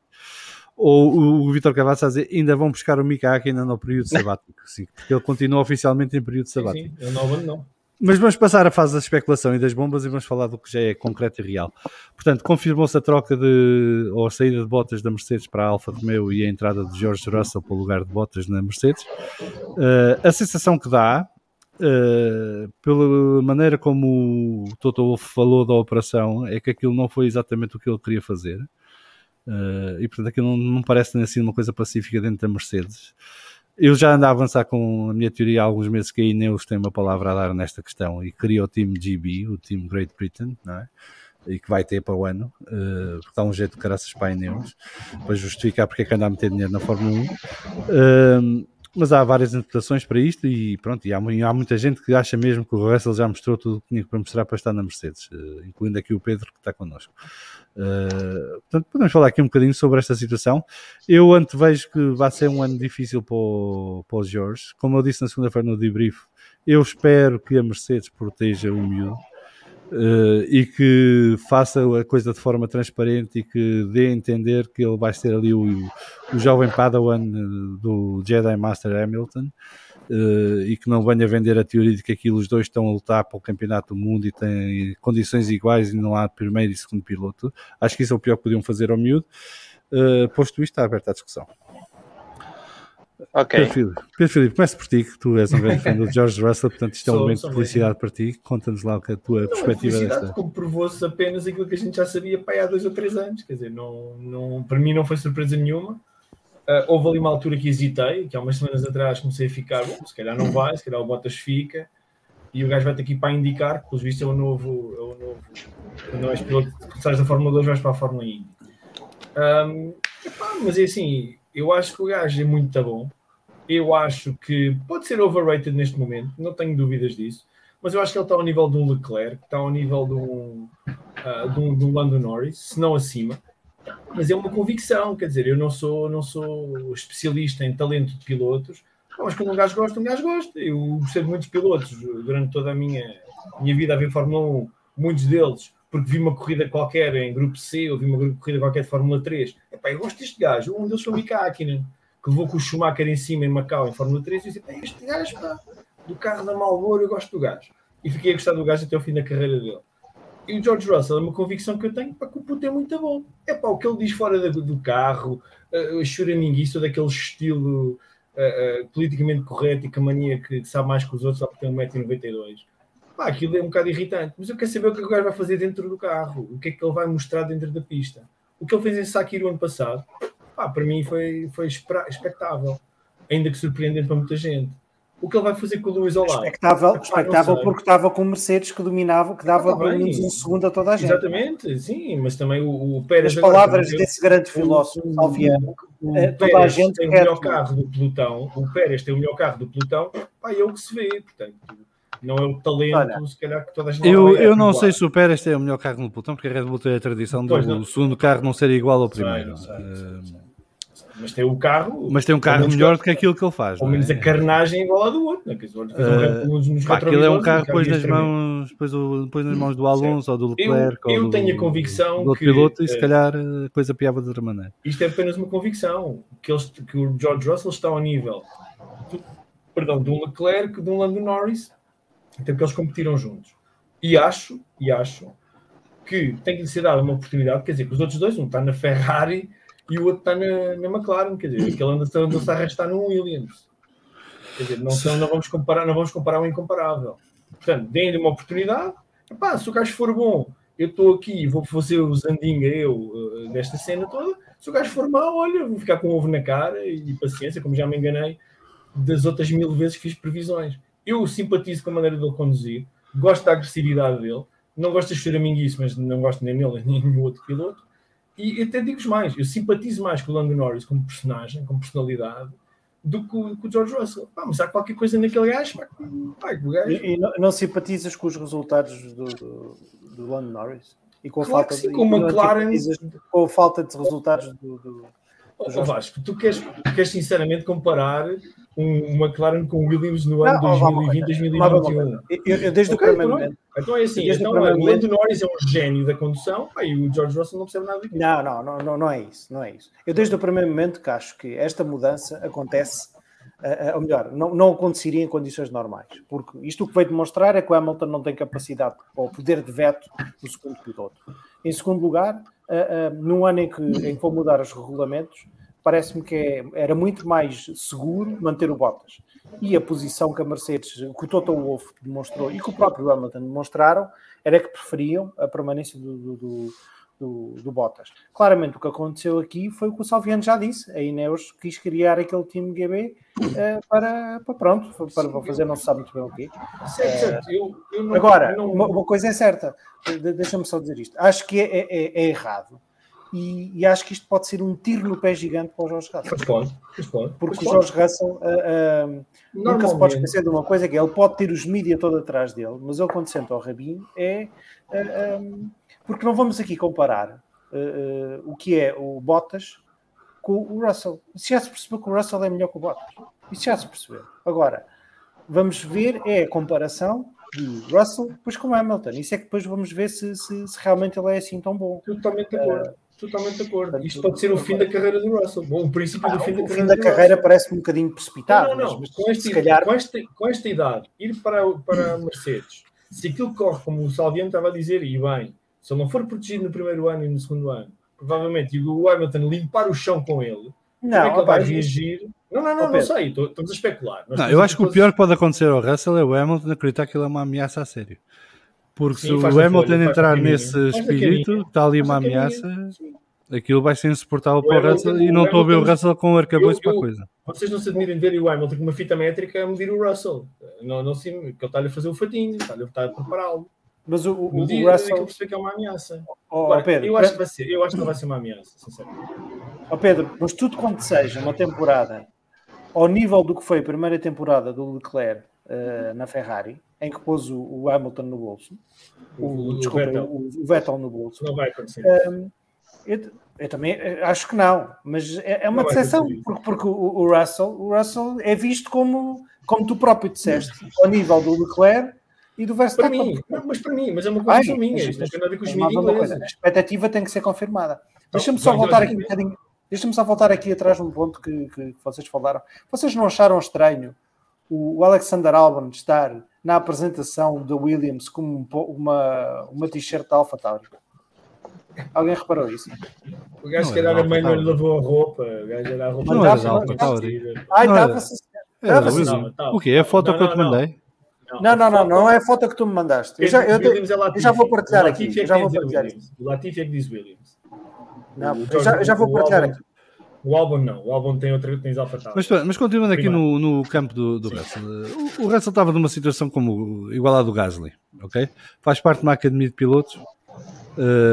Tem contrato com uma marca que não é a marca para a qual corre, é outra marca. Portanto, só tinha uma saída que era a Mercedes. Portanto, daí percebe-se também todo o lobby que foi feito por ele e pela entourage dele para ir ele para a Mercedes, não é? Porque ele também não tinha outra saída. Até porque nas outras equipas de topo as portas estavam fechadas, porque essas equipas de topo têm os seus pilotos já. Portanto, aí percebe-se porque é que o Russell faz tanta pressão para ir para a Mercedes. E também porque já está saturado, está no Williams, não é? Isso também se percebe. Eu pergunto-me se não teria sido melhor ter-se encontrado ali um ponto intermédio, uma Aston Martin, por exemplo. Exatamente. Mas isso também foi fechado à porta a partir do momento em que o Vettel assina, não é? João, mas já é o terceiro ano dele. E o problema é que nós estamos a esquecer que ele já está há 3 anos nisto. E um quarto ano a ir para uma Aston Martin, ou seja, um degrau ainda que não é lá em cima. E o contrato que ele deve ter com a Mercedes e com o Toto Wolff e com aquela gente, os interesses que há por trás, levaram a esta situação. Eu não estou a dizer que ele merece estar na Mercedes, eu não digo isto. Eu digo é que ele tem talento, na minha opinião, tem talento para aquilo e para mais. Para depois me dizer eu acho que há aqui um elemento, que toda a gente, ou a maior parte das pessoas, dão como garantido ou adquirido que a Mercedes pode vai ter um carro competitivo. Tal e qual, isso pode acontecer exatamente o oposto. Sabem que o lugar que o Russell vai ocupar está a ser ocupado por um excelente segundo piloto, que é perfeito. Ele é provavelmente o melhor segundo piloto da história da Fórmula 1. Ele é perfeito para o lugar que está. Tem bons resultados os últimos 5 anos. Não vamos ver o Bottas, e eu contra mim falo analisar os 5 anos para vê-lo para campeão. Não, nós temos que analisar os 5 anos dele de segundo piloto, e como segundo piloto ele está perfeito na Mercedes. Eu sei, quase certeza absoluta, que a Mercedes custou tirá-lo porque ele está perfeito ali, mas tem que meter o Russell porque tem que meter o Russell, prontos. Porque Isso, e o o Lewis Bottas, foi-se embora. o Bottas está perfeito onde está. E é um piloto que dá garantias de pontos à equipa. Está Se não perfeito chover, ali. Pronto. Se não chover. Pronto, Deixem-me só exato. aqui ler algumas das mensagens do Chover é chat. que anda ali um bocado, pronto, mas aí já não há nada a fazer. Só ler aqui algumas mensagens do chat. O SR diz que Hamilton e Russell vai ser o par mais PR-friendly do mundo. O Ricardo Cunha diz: Deus piquei na Alfa para deixar de ser motorista pessoal do Bolsonaro. Foi o desgosto da semana para mim. Pedro Cachapuz: e se o Russell chega à Mercedes todo confiançudo e mete-se a bater rodas com o Hamilton, como é que o Toto vai gerir? Uma boa pergunta. Vamos ficar está para ver se tudo foi bem. Já tem Não experiência. acredito. O Gonçalo Figueiras diz que Leclerc, Russell, Verstappen, Norris são valores mais que seguros para a Fórmula 1 no futuro próximo. Daqui a pouco tempo, 2 anos talvez, já não teremos Alonso, Hamilton ou Vettel. A F1 está a renovar-se. Concordo e nada contra, é assim mesmo, é o ciclo da vida. Não há nada a fazer. O João Freire diz que pode acontecer um Gasly na Red Bull, duvido muito. Eu acho que o Gasly tem que procurar outra equipa rapidamente, dê para onde der. O Pedro Figueiredo diz que o Gasly foi para a Red Bull e depois voltou para a Toro Rosso e recuperou a confiança, depende muito do piloto. O Vítor Cabadas diz que estava com uma t-shirt da Alpha Tauri e depois a Williams fez Photoshop na foto que ele está com o álbum. Portanto, esta foto Está com o Latifi, ele quer dizer com o Latifi. Ok. Queria ter dito Latifi, obviamente. Queria ter dito Latifi. Pronto, corrigi logo assim. O MyMart77 diz que o que a Mercedes quer é ter futuro com o Russell. Eles percebem que existe possibilidade do Hamilton não ganhar este ano e para o ano carros novos é uma incógnita e eles não querem andar atrás de um piloto. Também faz sentido. O Pedro Cachapuz diz que a transição para uma equipa do meio do pelotão deveria ter acontecido há 1 a 2 anos, agora com toda a pressão mediática já era muito difícil. O Gonçalo Figueiras diz que o que me deixa relativamente satisfeito com a ida do Russell para a Mercedes é que o Hamilton não teve o que queria, isso parece evidente. O Pedro Cachapuz diz que o Bottas é o perfeito segundo piloto, o problema é que ninguém lhe disse isso. O Bruno Paiva diz que olá, boa noite a todos, estou a trabalhar, mas vou ouvir depois, um grande abraço, para eles. PS, Max em primeiro e Alonso é o rei. Dá graça. O João Freire diz que era nisso que me referia, à performance do Gasly na Red Bull, só que neste caso o Russell não tem uma Alpha Tauri para voltar. E o Miguel Velares sugere aqui, e uma troca Ricciardo com o Pérez? Isso era uma bomba. Isso sim era Uma troca do Ricciardo para Aston Martin com Com o Lance. Por exemplo. Ou saindo do Vettel, indo para lá ele e... Opa, eu vou vender a minha teoria, que não quis pôr no Twitter, mas posso dizer aqui. A minha teoria é que a bomba poderá ser uma troca Lance-Ricciardo, porque eu acho que era perfeito para os dois. O Lance ia para uma equipa fora do domínio do pai e, portanto, mostrar que é de facto o piloto que eu acho que ele é e que já deu provas que é. E o Ricciardo vai pegar num projeto que tem tudo para crescer e ser uma equipa forte no futuro, até porque o Vettel faz mais um ano e vai à vida dele. E, portanto... eu acho que isso poderia ser uma bomba bem interessante e nesta cena poderá haver outras bombas, tipo Pérez, Ricciardo, mas isto, pronto, vamos ver o que é que dá tal bomba. Me permite os meus 5. Sim, deixa só acabar aqui as mensagens rapidamente, que elas estão a chegar em catadupa, mas são muitas. Fábio Ribeiro diz que os carros novos vão ser mais parecidos com a condução dos F2, estes miúdos da nova geração podem ter uma pequena vantagem. Olha, o Joe Seward, que é um jornalista inglês, aqui há uns anos dizia com graça e nunca mais esqueci que tu até podes criar um regulamento que obriga os pilotos a irem com a mão de fora, com uma colher, a segurar um ovo e a terem que ganhar a corrida sem partir o ovo, e no fim vai estar o Hamilton, o Alonso, o Vettel, o Leclerc, o Verstappen lá à frente, não há volta a dar. Os bons são os bons, o resto é o resto. E podem pôr os carros como quiserem. Os gajos são mesmo bons, ao fim de umas voltas no carro já percebem o que é que têm que fazer. E acaba-se a vantagem de quem pudesse ter a vantagem. Alexandre, estavas a pedir a palavra?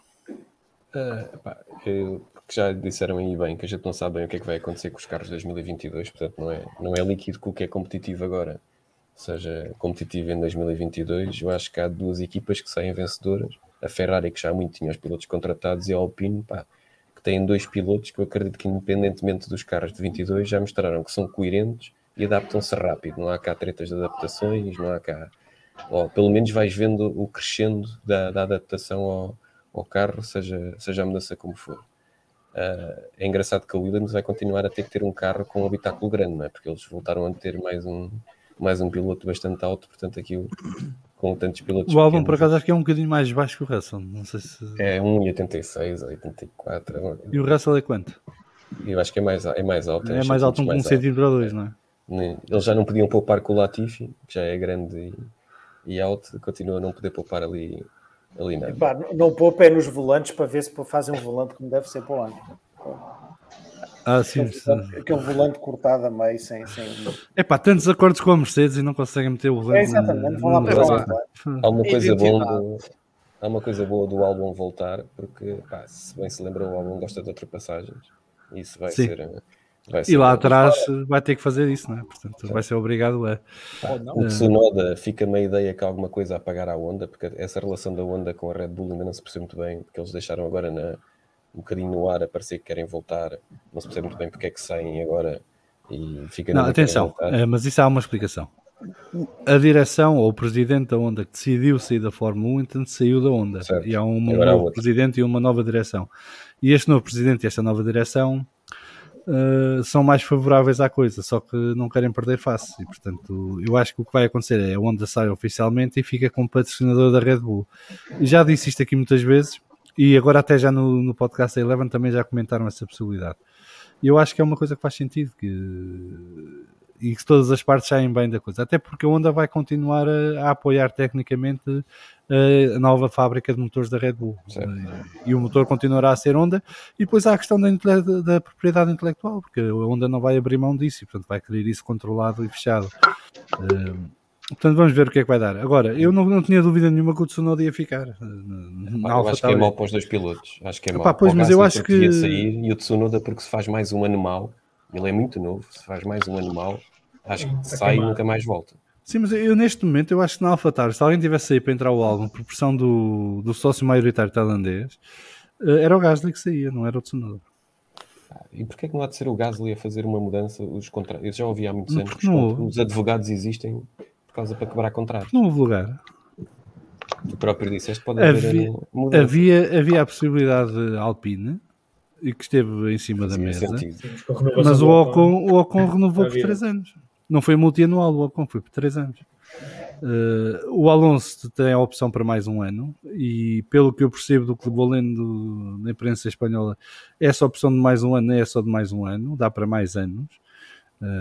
Basta que as duas partes queiram, obviamente, mas portanto há ali um acordo para mais do que 2 anos, mas é uma questão que vai ser decidida ano a ano, porque o Alonso assim o quis também, porque ele quer saber se está em condições para continuar e se faz sentido continuar. Se o carro deixa fazer o que ele quer. Há margem disso, mesmo que o carro seja bom, se ele sentir que não está no pleno das suas capacidades, ele não quer continuar. Eu acho que se ele se divertir, ele vai querer sempre continuar, que eu acho que ele se anda a divertir muito este ano, vê-se na cara. Sim. A sério. Eu tenho um novo respeito pelo Alonso, de quem nunca fui fã, mas estou-me a tornar um claro admirador dele. O gajo realmente... Não estou a dar graça ao Salviano, porque eu nunca vou gostar do Piquet.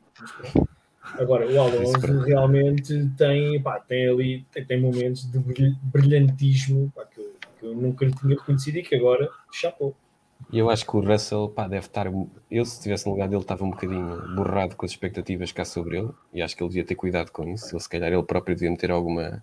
Agora que já está o anúncio, começar a meter alguma água na fervura. Se houver guerra na Mercedes, acho que não é nada que ele já não tenha experiência a lidar com isso.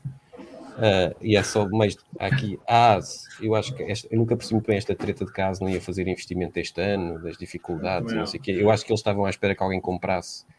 Isso ainda ninguém comprou. Isso não sei se acho que até foi o João Freire que trouxe essa conversa, porque hoje voltou à baila o tema de Andretti poder agora comprar a Alfa, mas o que se passou foi que a Andretti andou em conversações com a AS durante um par de anos sobre adquirir a empresa ao ginásio, e a coisa não chegou a bom porto. O ginásio eu acho que também não se decidiu se quer ficar na Fórmula 1 ou quer sair da Fórmula 1, porque eu acho que ele gosta da exposição mediática da Fórmula 1, mas não gosta do facto de não poder competir na Fórmula 1. E isso deve ser um dilema. Ele gastou muito dinheiro nos últimos anos, não é? Lá na nova Sim, fábrica, mas o que ele gastou em termos de marketing e de projeção global da marca AS compensa-lhe. Eu acho que o que chateia o AS não é tanto de estar a gastar esse dinheiro, é estar a gastar esse dinheiro para ter um carro que não vale uma merda. Sim, sem dar nas vistas. Mas eu acho que ainda há aqui outra coisa. E que para dar nas vistas tem que vender a empresa e um rim. Quer dizer. Eu acho que ainda há aqui duas coisas, que é: há um piloto na Fórmula 1 agora que vale muito dinheiro, que é o Mick Schumacher, vale muito dinheiro, e acho que é uma incógnita que ainda falta. E A Alfa Romeo, será que continua a Alfa Romeo? Depois não percebi se ainda há contrato sobre esse renome ou não, porque o Binotto disse que a Ferrari não tinha influência nenhuma sobre os pilotos. Eu estive a E é ler estranho. sobre isso. E eles renovaram o contrato com a Alfa Romeo em julho. Por mais 3 anos, até 2024. Mas aquilo são os contratos multianuais também. Portanto, aquilo vai até 2024, mas ao fim de cada temporada as duas partes podem optar por sair do acordo. E pensava-se que uma das condições do grupo Stellantis via Alfa Romeo era que pudessem colocar um piloto da Academia Ferrari na equipe, e pelos vistos parece que não. E se calhar não era de admirar que a Sauber estivesse a contemplar mudar para motores Mercedes, mas há aqui um problema bicudo para resolver, é que para a Sauber mudar para motores Mercedes, alguém da Mercedes tem que sair para a Renault, porque nem pode ir para a Ferrari, tem que ir para a Renault. Ou para a Honda, sim, a Honda também pode ter mais uma equipa. E portanto, está aqui um caso bicudo para resolver, é daquelas coisas à Fórmula 1, né? Que criam-se estas regras e estas coisas e depois diz, Rui, queres falar disso? Isto não estamos na sala de aula, podes falar, não precisas para a mão. Diz lá. Não, eu queria só, se puder voltar um bocadinho atrás na questão da tal bomba. Como vocês, eu também tenho uma teoria da conspiração e esta vem desde 2019, que é a Mercedes vai sair.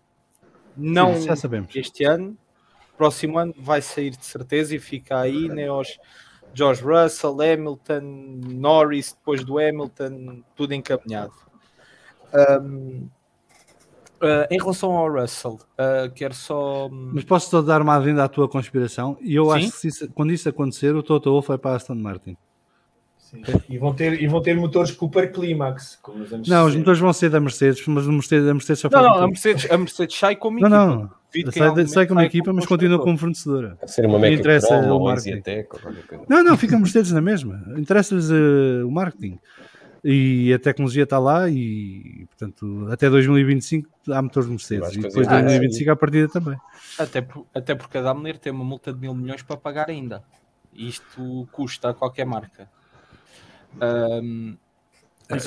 Custa porque é uma questão de orgulho, não é por uma questão de dinheiro na conta.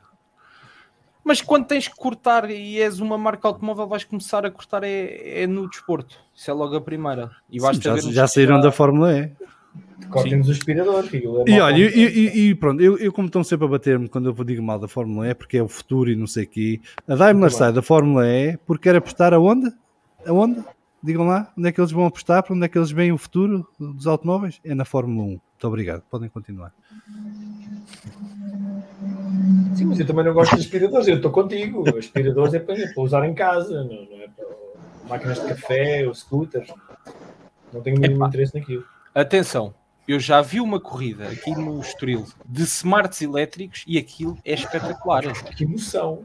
Sério. Pô, estou mesmo a falar sério, aquilo é espetacular. Mas isso é porque eles estão ao pé de ti e passam a 60 horas e parece que é muito rápido. Esta foi a melhor da hora. Não, aquilo é carrinho no seu estado puro. Melhor do que isso são mesmo as motas elétricas. Epá. Desculpa lá, isto está a ficar um degredo. Vamos lá mudar de assunto, se faz favor. Vamos voltar ao Russell. Eu só queria deixar uma pergunta para vocês. Não entra ninguém das classes inferiores este ano? Não, isso é outra pouca vergonha. F2 está a meio da época. Não, F2 está a meio da época. Não, vamos ver. O Guanizu tem que comprar uma equipa para correr. E tem que ter pontos da Superlicença. O Guanizu tem pontos suficientes da Superlicença? Já tem? É à conta dos free practice? Não, à conta da Fórmula 3 asiática. Ok, já tem os pontos todos? Já. Não sei. Olha, o Francisco Arruda estava aqui a falar disto, a brincar, o campeão da F2 não vai ter carro para 2022. Isso é que é uma tristeza. Tal e qual. Pá, o Piastri arrisca-se a ser campeão 4 anos seguidos e não ter vaga na Fórmula 1. Zero, sem tocar na xixa. Vai ser piloto de teste da Alpine. Para o que me parece. Sim, é provável. Isso é uma coisa boa. Que, por exemplo, o Giovinazzi sai da Alfa Romeo, também tem o programa da Ferrari no WEC. Na Alpine também vão ter o programa no WEC, tudo indica. E a partir de 2023 aquilo vai ser muito a sério. Se calhar vai ser melhor que a Fórmula 1, digo eu. E, portanto, há aqui um campeonato alternativo à Fórmula 1 que seja verdadeiramente competitivo e que maquinaria de termos de tecnologia ainda mais avançado que a Fórmula 1 e que permita aos pilotos pelo menos estarem frescos e no seu pico de forma. Coisa que neste momento... Eu não sei se ouviram uma entrevista do Toto Wolff e custa-me ter que concordar com o homem, mas a maior parte das vezes tem que ser. Que a questão dos 3 carros... Isso já vem do tempo do Ron Dennis e foi sempre vetado. Sim. Voltou agora à Podia barba, haver só mais não é equipas. essa. Também. Pois, o Toto Wolff quer que haja mais carros para pilotos rookies que... Para ficar com todos. Pronto, que concordem em tirar aquela cláusula ridícula de 100 e tal milhões para criar uma equipa. Não é? Peça para retirarem isso. Não, mas o objetivo era... Na altura de budget caps não faz sentido estar-se a falar de terceiro carro. Não, mas o objetivo do Wolff era ter um carro para o De Vries, porque já percebeu que o De Vries provavelmente não vai sentar o cu no Eu não acho isso. Olha que eu não achei isso. Eu achei que ele queria era ter carro para o Russell e para o Bottas. Epá, está bem, mas aí continuava a ter carro para o De Vries, porque punha o De Vries na Alfa no lugar do Bottas. O Wolff está a reagir a uma situação que está a viver agora e que não viveu nos outros anos. Não é? Imaginaram que é a mulher dele todos os dias a chateá-lo que o De Vries não tem lugar.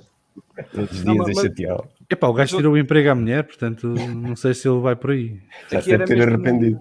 Aqui era mesmo uma questão saber se concordam que deveria de haver um terceiro carro exclusivamente para rookies. Mas isso já foi falado várias vezes. O Ron Dennis falou nisso várias vezes. Ele até sugeriu que esse piloto nem pontuava sequer para a equipa e que era uma maneira de acrescentar carros e pilotos às corridas. É uma solução, diria low cost, para um problema que é mais grave e profundo que isso, que é a dificuldade que é neste momento. Vamos supor que tinhas 1.000 milhões de euros para gastar a criar uma equipa de Fórmula 1. Tu neste momento não te metias nisso, porque a única forma que os teus 1.000 milhões iam render alguma coisa era se comprasse uma equipa atual. Foi o que o Stroll fez.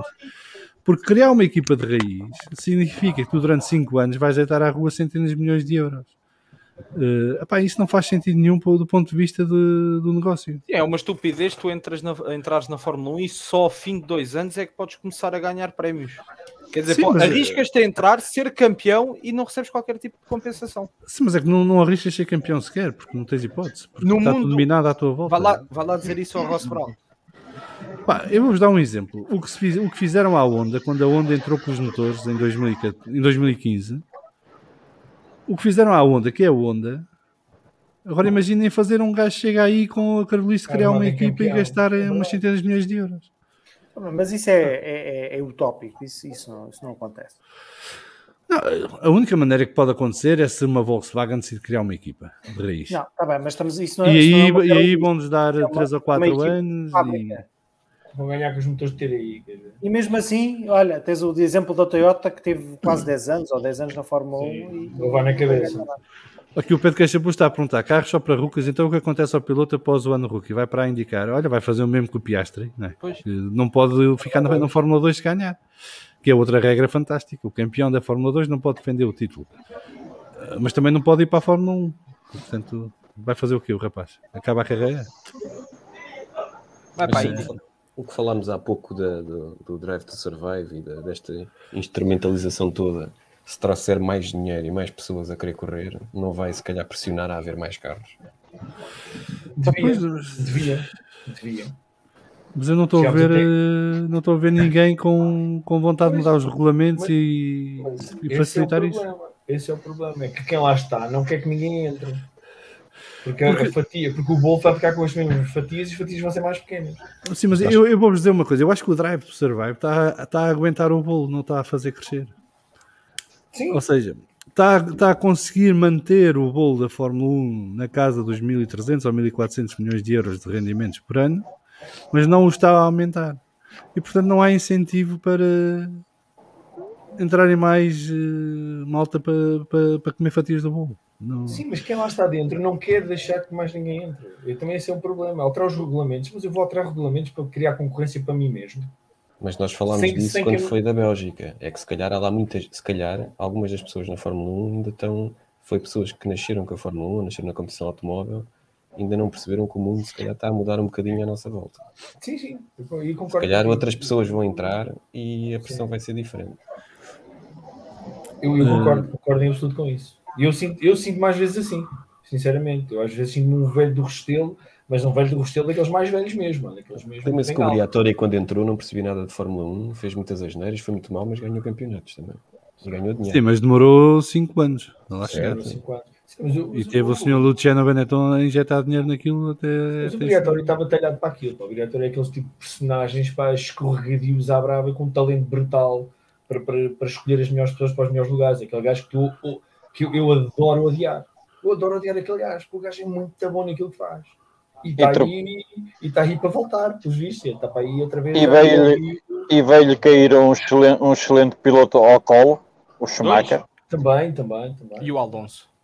E o Alonso, exatamente. E o Alonso. Os dois pilotos Exato. campeões do mundo 9 Exato. anos, não é? Ele próprio Eu diria que ele 17 roubou anos. os dois, ok?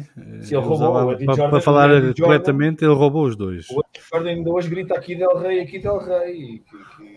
E o Briatore cada vez que conversa a história ri-se. Cada vez que lhe perguntam, ri-se. Não, it was not like that. O gajo conta uma história completamente diferente. Aliás, ele ainda há pouco tempo num podcast em que participou, ele dizia mesmo que se não fosse o Alonso e o Schumacher, ele nunca tinha tido carreira nenhuma. O Nico Rosberg, na sua segunda carreira a seguir a sair de campeão do mundo, foi fazer um canal de YouTube. Sim, Os sim, primeiros sim. entrevistados foi Ainda o tem, Flávio ainda tem. Briatore. Ainda tem, pois, mas deve ser tão interessante que eu perdi o rastro. Ele não fala de outras coisas, já entrevistou CEOs de grandes empresas, várias coisas. Mas a entrevista dele ao Briatore, eu convido-vos a irem ouvir. Epá, é fantástico. O Briatore chiva-se ali de coisas e fala muito candidamente de coisas da sua carreira e do seu passado. Muito, muito engraçado. Eu, por acaso, gostei muito de ouvir aquela entrevista. Eu acho que ele não percebeu que estava a ser filmado. Ele dá lições de gestão nessa Claramente. entrevista. Podemos não gostar do Mais estilo do dele, mas ele dá mais lições do de que um gestão. chefe de equipa, era um gestor de equipa. Eu volto a dizer, eu adoro odiá-lo. Porque eu apanho um vídeo do gajo e eu tenho que ir ver. O que é que ele disse agora? O que é que foi? O Briatore foi um dos primeiros gajos a ter uma equipa de trabalho para minar os regulamentos. Exatamente. Okay? E não só. E que depois o Ross Brown levou para a Ferrari. João, o que acontece em todos os negócios? Quem faz as mudanças são as pessoas que não estão no negócio anteriormente. São sempre pessoas que têm vêm de uma fora. perspectiva de ruptura e que percebem onde é que estão os pontos fracos do sistema. Quando já não sei qual de vocês é que disse que é preciso vir um maluco para entrar com não sei quantos milhões, vocês veem melhores malucos do que estes donos de empresas de tecnologia que por paixão fazem coisas completamente loucas. Os A Red russos. Bull também é uma loucura. Sim, A mas Red Bull esses foi vão uma mais loucura. depressa para a Fórmula E do que vêm para a Fórmula 1 porque não é politicamente correto ir para a Fórmula 1, que é outro problema que a Fórmula 1 tem neste momento. Não sabes onde é que a Fórmula 1 vai estar daqui a 5 ou 6 anos, o que é que vai estar para ser mais politicamente Mas correto. eles estão numa corda bamba muito complicada porque eles têm que parecer-se mais com a Fórmula E sem ser Fórmula E. E quem está a consumir o produto tem que perceber que continuam a não ser Fórmula E, apesar de se parecerem mais com a Fórmula E. Tens que E isto ganhar é um os ponto novos de sem perder equilíbrio. os antigos. Exatamente, isto é um ponto de equilíbrio muito complicado.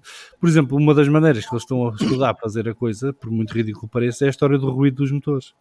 Em que eles querem que o motor seja mais elétrico ou mais verde, digamos assim, mas com mais ruído que o atual, que é para manter a malta da velha guarda como nós ligada à coisa. Digam-me lá Vettel... se a coisa mais pá, que me tira mesmo a pica de ver aquilo, um Fórmula 1 a fazer barulho de guinchado de pneus no arranque. Estou a brincar comigo, okay? Eu quero é que me rebente com os tímpanos, pá. Lá, não quero que me faça vestinhas nas orelhas.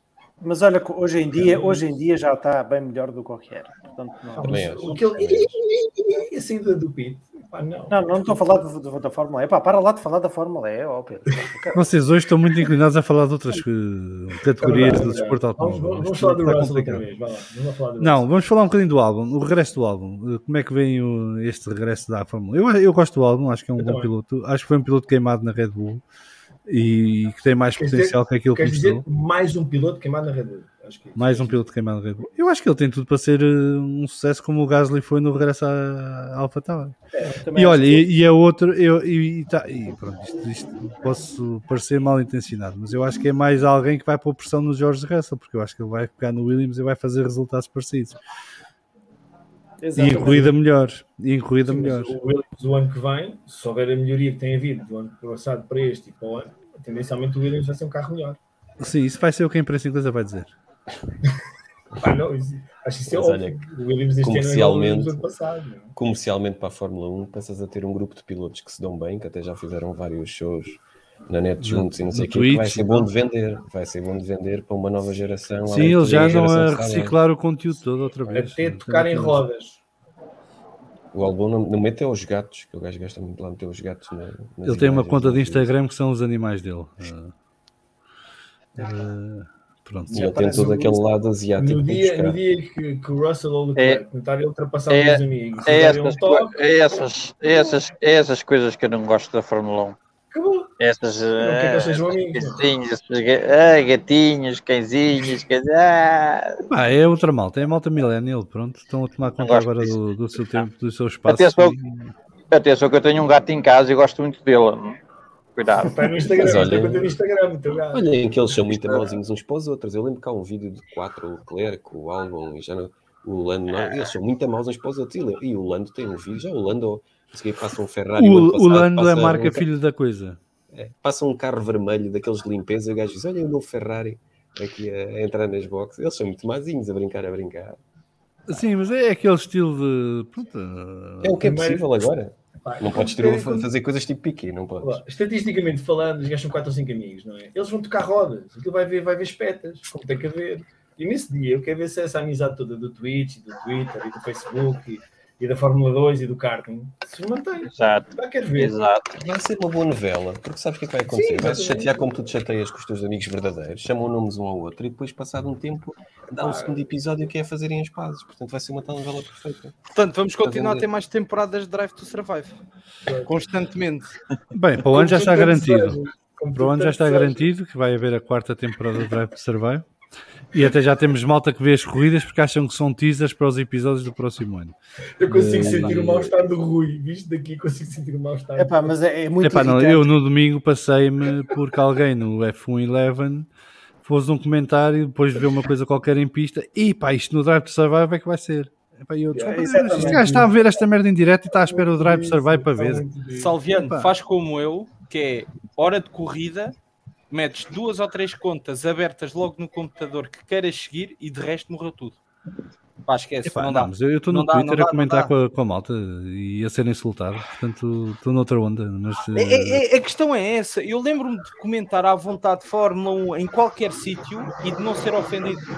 Eu estava a criticar algo na Mercedes e vinha um gajo que gostava da Mercedes e dizia, pá, se calhar tens razão, se calhar não tens. Hoje em dia tu dizes que o Russell está mais branco do que ontem e és o maior filho disto e o maior filho daquilo. És racista. Não, eu na minha experiência pessoal, O que eu- na minha experiência pessoal, através da conta do Vamos Falar de Fumo, há 2 tópicos que são complicados de eu comentar. Um é falar bem do Alonso e outro é criticar o Hamilton.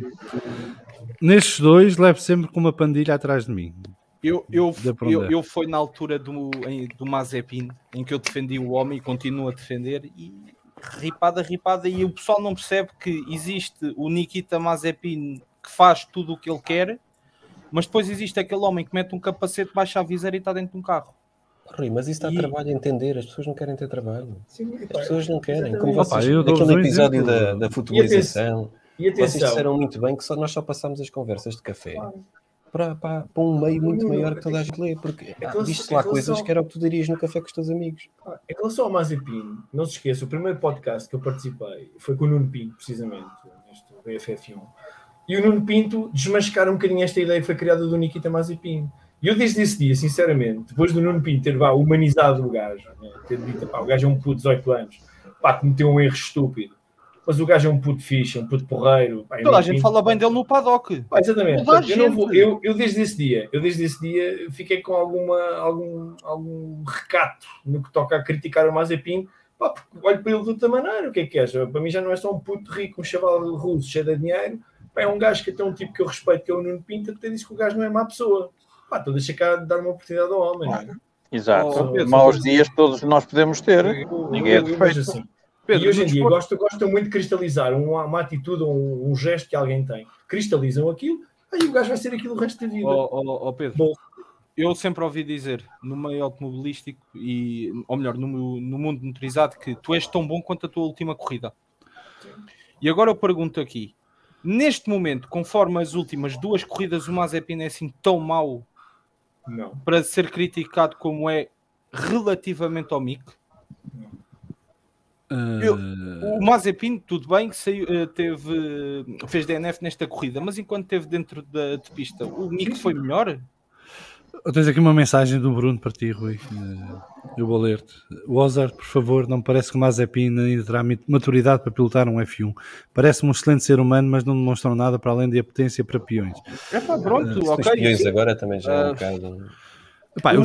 O Schumacher já causou mais Mazepin, acidentes Pois é. e prejuízos do que o Mazepin. Mas O pronto. Schumacher é o maior, como é que é? Relativamente a acidentes, é a pessoa que gastou mais dinheiro este ano na Fórmula 1. Sim, deu cabo do ar mais vezes que o Mazepin. O Mazepin não tem maturidade porque...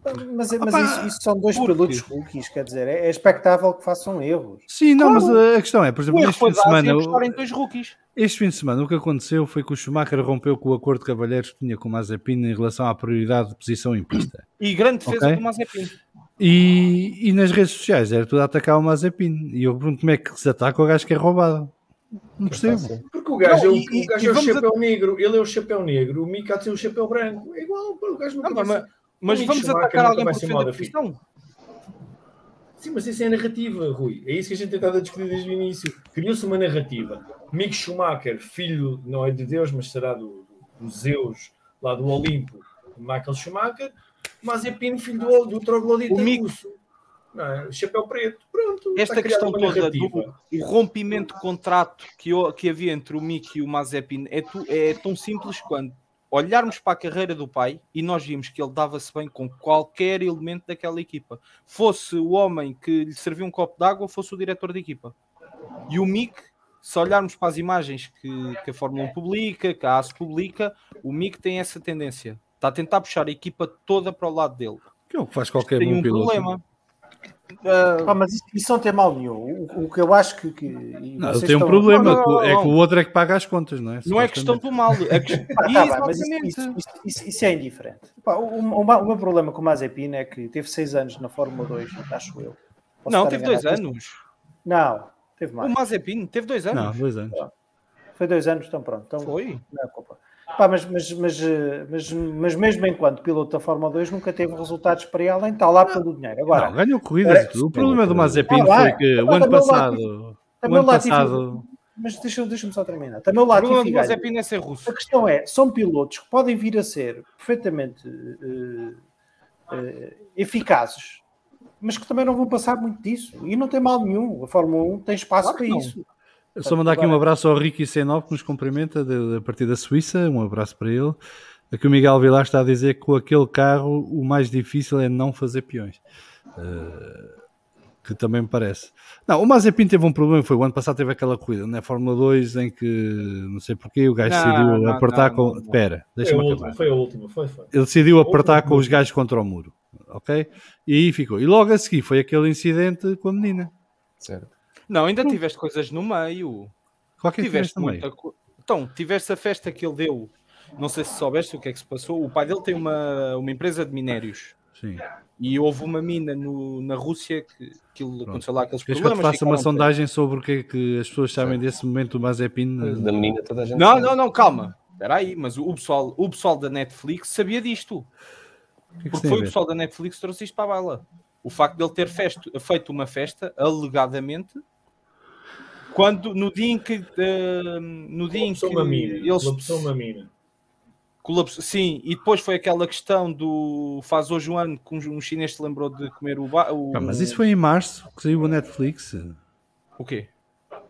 Estás a falar do Drive to Survive? Foi em março que saiu para o público ver. Não, mas o Drive to Survive estou a falar enquanto...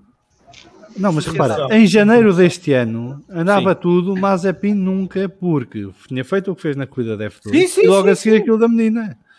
E foi por aí. E a partir daí ficou marcado. É indiferente se é russo, o pai é isto ou foi aquilo. Isso já foi o bónus. A questão do Islet depois, que mandou um skate ao Islet bem dado. Foi há 2 anos, já foi há 2 anos. Não, isso foi há 3, foi na Fórmula 3 ainda, num treino. Pá, lá está, o que o gajo faz fora... Essas coisas a mim passam-me todas ao lado.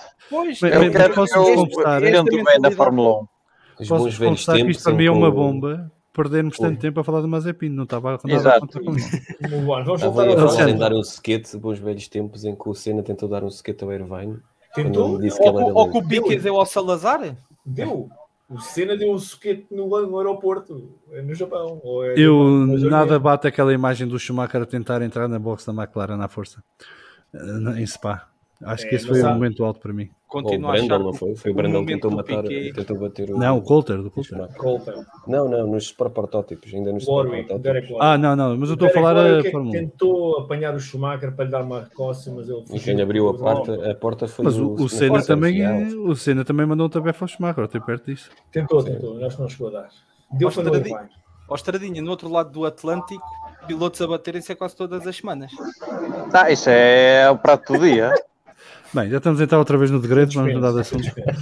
Vamos então aqui ao nosso momento do Zandinga.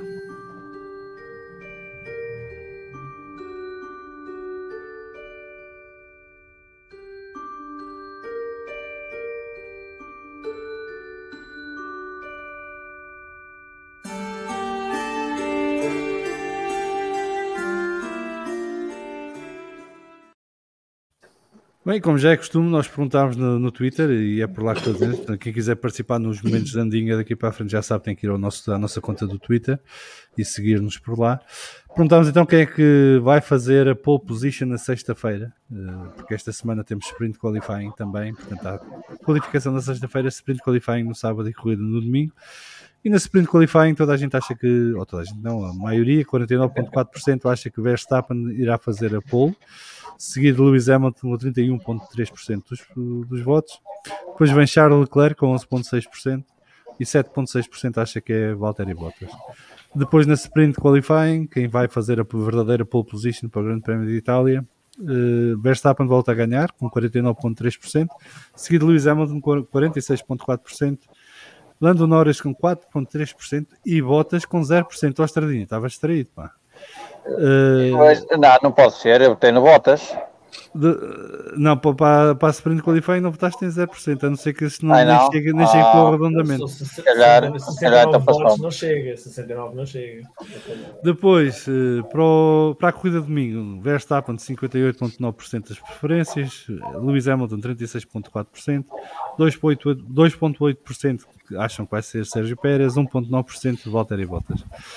E depois, no melhor do resto, eu vou variando. No momento, no domingo, o melhor do resto, no Grande Prémio de Itália, vai ser então a Ferrari com 44,9%, seguida da McLaren com 37,4%, a Alpine com 11,2%, a Alpine vem em crescente nestes últimos grandes prémios, e a Alfa Tauri com 6,5%. Foi este o nosso momento Zandinga. Vamos então entrar aqui na antevisão. Mas a última era injusta, porque a Alfa Tauri e a McLaren só correm com um piloto, enquanto a Ferrari corre com dois. Isso são opções da casa, não temos nada a ver. Vamos ao tempo da velocidade, ao grande prémio mais rápido do ano, com a média mais alta de velocidade, que é na casa dos 250 km/h, é isso? Estou enganado? Rui, tu que sabes estas coisas. Há aqui uma variável que pode baralhar isto tudo, que é o facto de que Red Bull poderá montar um motor novo no carro de Max Verstappen e penalizar. A penalização ao ocorrer será para a corrida de domingo, não para a corrida de sábado. Portanto, ele pode fazer a sprint qualifying sem penalizações e depois será penalizado na corrida de domingo se mudar de motor. O que também poderá aqui introduzir outra variável, que é quando é que ele vai mudar o motor, não é? Se antes da corrida de sprint ou depois da corrida de sprint. E isto poderá fazer com que no domingo Verstappen não tenha, em condições normais, qualquer hipótese de lutar pela vitória, mas poderá ainda chegar a um pódio com relativa facilidade, porque é um circuito que favorece ultrapassagens, apesar de serem difíceis. O final da reta da meta ajuda sempre o DRS. Quais são as vossas previsões para este fim de semana? Começava pelo Alexandre. Grande Prémio de Itália e Monza. Da sprint, eu acho que o Alonso vai fazer uma ótima figura, que ele já bate certo, que ele já percebeu que ali nas primeiras voltas é que se faz isto, portanto a sprint assenta que nem uma luva. Acho que a McLaren vai voltar a ficar bem naquele circuito, e a Ferrari tradicionalmente tenta fazer boa figura, nem que seja só na qualificação. Portanto, seriam os 3 cavalos, entre aspas, que eu apostava. Bem, Rui, Eu acho que a haver uma troca de motor que a Red Bull faça agora, por norma, costuma ser o pior grande prémio da Red Bull ao longo do ano. Acho que o Hamilton vai fazer a pole, o Verstappen pode surpreender na sprint, mas quando chegar a hora da verdade o Hamilton presumo que vença. É um grande prémio mais favorável à Mercedes, por norma, e não espero alteração a isso. Quanto ao melhor do resto, acho que a Alpine vai surpreender. A Alpine em velocidade de ponta mostra sempre mais qualquer coisinha. O motor Renault já mostrou que é capaz disso. Depois há de vir a McLaren, a Ferrari ou faz um brilharete ao sábado ou nada. Também não estou com grande esperança na marca italiana. muito bem. Estradinha, Valtteri Bottas vai brilhar ou não? Vai ser um grande prémio para mim, para a Mercedes. O Hamilton vai fazer P1, Bottas faz P2. A Red Bull, o Max, costuma ser um bocado trapalhão em Monza. Em Itália, se calhar, em Itália, seja qual for a pista. Exato, costuma ser um bocado trapalhão e eu acho que se calhar a troca de motor é uma boa estratégia da equipa, porque se tiver que penalize já, e porque eu acho que não vai ser uma má corrida para ele. O Pérez também vai andar um bocadinho mais para trás. Para terceiro, eu vou pôr o Gasly e o Alonso para terceiros. Acho que o Alonso corre bem aqui em Monza e ele se calhar pode ser que chegue ao pódio este fim de semana. Tenho um feeling que a Alpine vai andar bem. E o AlphaTauri, o Gasly. O Gasly também anda bem. A Ferrari, não. Vai ser quinto e sexto. Aqui o Fábio Ribeiro está a trazer aqui uma outra possibilidade que seria interessante, e depois do que aconteceu este fim de semana com o motor de Lewis Hamilton, poderia ser uma coisa que a Mercedes considerasse também, que é a Mercedes aproveitar para colocar também um motor novo no carro do Lewis e assim penalizar ao mesmo tempo que o Max. Não seria penalizado, a questão é essa. Porquê? Se meter o quarto motor? O Hamilton ainda só trocou 2 vezes o motor. Já está no ainda terceiro. Tem uma terceira. Não, ainda tem uma terceira para mudar. Ele só meteu o segundo motor agora no domingo? No fim de semana? Eu acho que ele já pôs o terceiro. Eu acho que é o terceiro. Também acho que sim. Eu penso que não. Já agora. João Neto, se estiveres a ouvir ainda, sim. Ajuda aí, só favor. Porque eu acho que ele meteu o terceiro e ainda tem o primeiro para usar também. O segundo é que ficou em dúvida depois do fim de semana. Nem sei se tem reparação ou não. Mas se a Mercedes tiver necessidade de um quarto motor, este é o circuito para o meter, porque depois daqui para a frente a coisa só piora. O Fábio está a dizer que o Hamilton já meteu o terceiro. Ok. Meteu o terceiro neste fim de semana, que eu também acho que foi isso que aconteceu. Porque, não sei, não estou a ver mas eu acho que um motor a Mercedes vai apostar para fazer pontos. A Mercedes vai apostar neste grande prémio para pontuar P1, para fazer P1 e P2. Não vai fazer trocas nenhumas. O SM está a dizer que o Lewis Hamilton tem todos os componentes esgotados. Se o cenário é este, eu acho que a Mercedes devia mudar aqui o motor, porque a partir daqui o que vem a seguir é muito pior. É que aqui ele ainda tem a hipótese de recuperar e lutar por pontos a sério. Nas pistas que vêm a seguir, se ele tem que meter um motor em Sochi, está tramado, por exemplo. Mas Sochi e o Lewis ali até podem meter 2 motores, é igual, que Sochi é corrida para o Bottas ganhar. Sim, para além disso. Isso é que a seguir 3 motores é igual. A seguir é Sochi, Istambul, depois é Austin, é o México, o Brasil talvez pudesse ser a próxima prova em que ele pudesse trocar de motor com alguma segurança para pontuar ainda. E mesmo aí dependia de muita coisa. Não sei, é um fator que temos de ter em conta. Vasco, previsões de Grande Prémio de Itália? Eu também concordo convosco, acho que o Verstappen vai penalizar para ter um motor novo. E acho que isto é limpinho para a Mercedes. Se é o Hamilton, em princípio tudo será, mas se não for o Hamilton será o Bottas. Eu acho que o grande joker aqui ainda acaba por ser o Sérgio Pérez, porque tem tem a tarefa de tentar roubar o maior número de pontos possíveis aos Mercedes. Agora, acho interessante vai ser no segundo pelotão, porque aí sim temos muita luta.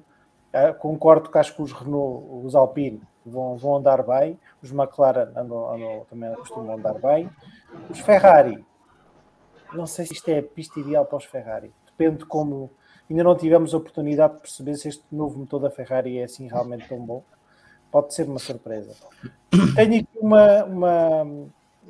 duas previsões, uma delas é que acho que o Latifi vai ficar à frente do George Russell outra vez, e depois tenho um desejo, que gostava muito de ver o Kubica pontuar, achava engraçado, é Monza, que ele vive em Itália, no que provavelmente vai ser a última corrida da carreira dele, acho que tinha piada.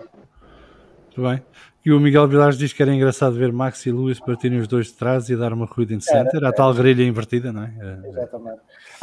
Mas acho que quem ganha, concordo com o que disseste, Salviano, acho que quem ganha a cena sprint é o Verstappen. Isso parece-me que existe grande probabilidade de acontecer. Então, concordas com a malta do Twitter, não fui eu que disse isso.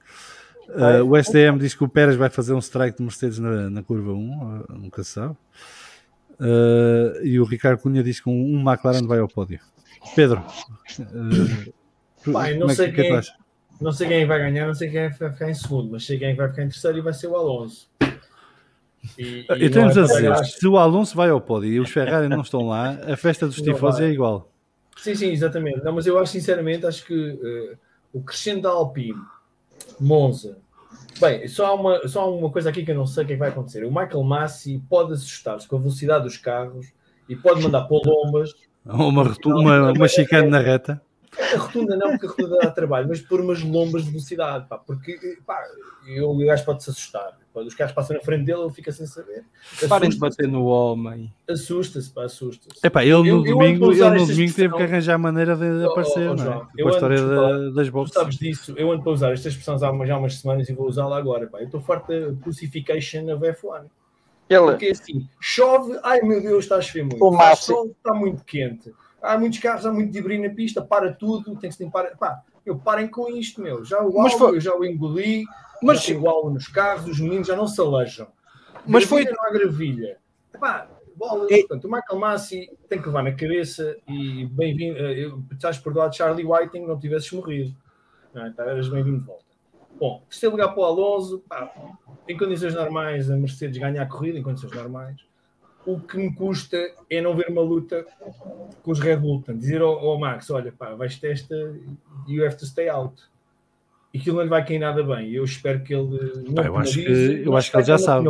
Sim, mas eu espero que ele não penalize. Eu quero ver corridas, meu. Eu quero ver corridas a sério. Não quero cá jogos de penalizações e tiras o motor agora e tal. Olha, corridas a sério. Eu sou o idealista aqui. Queres uma teoria maluca?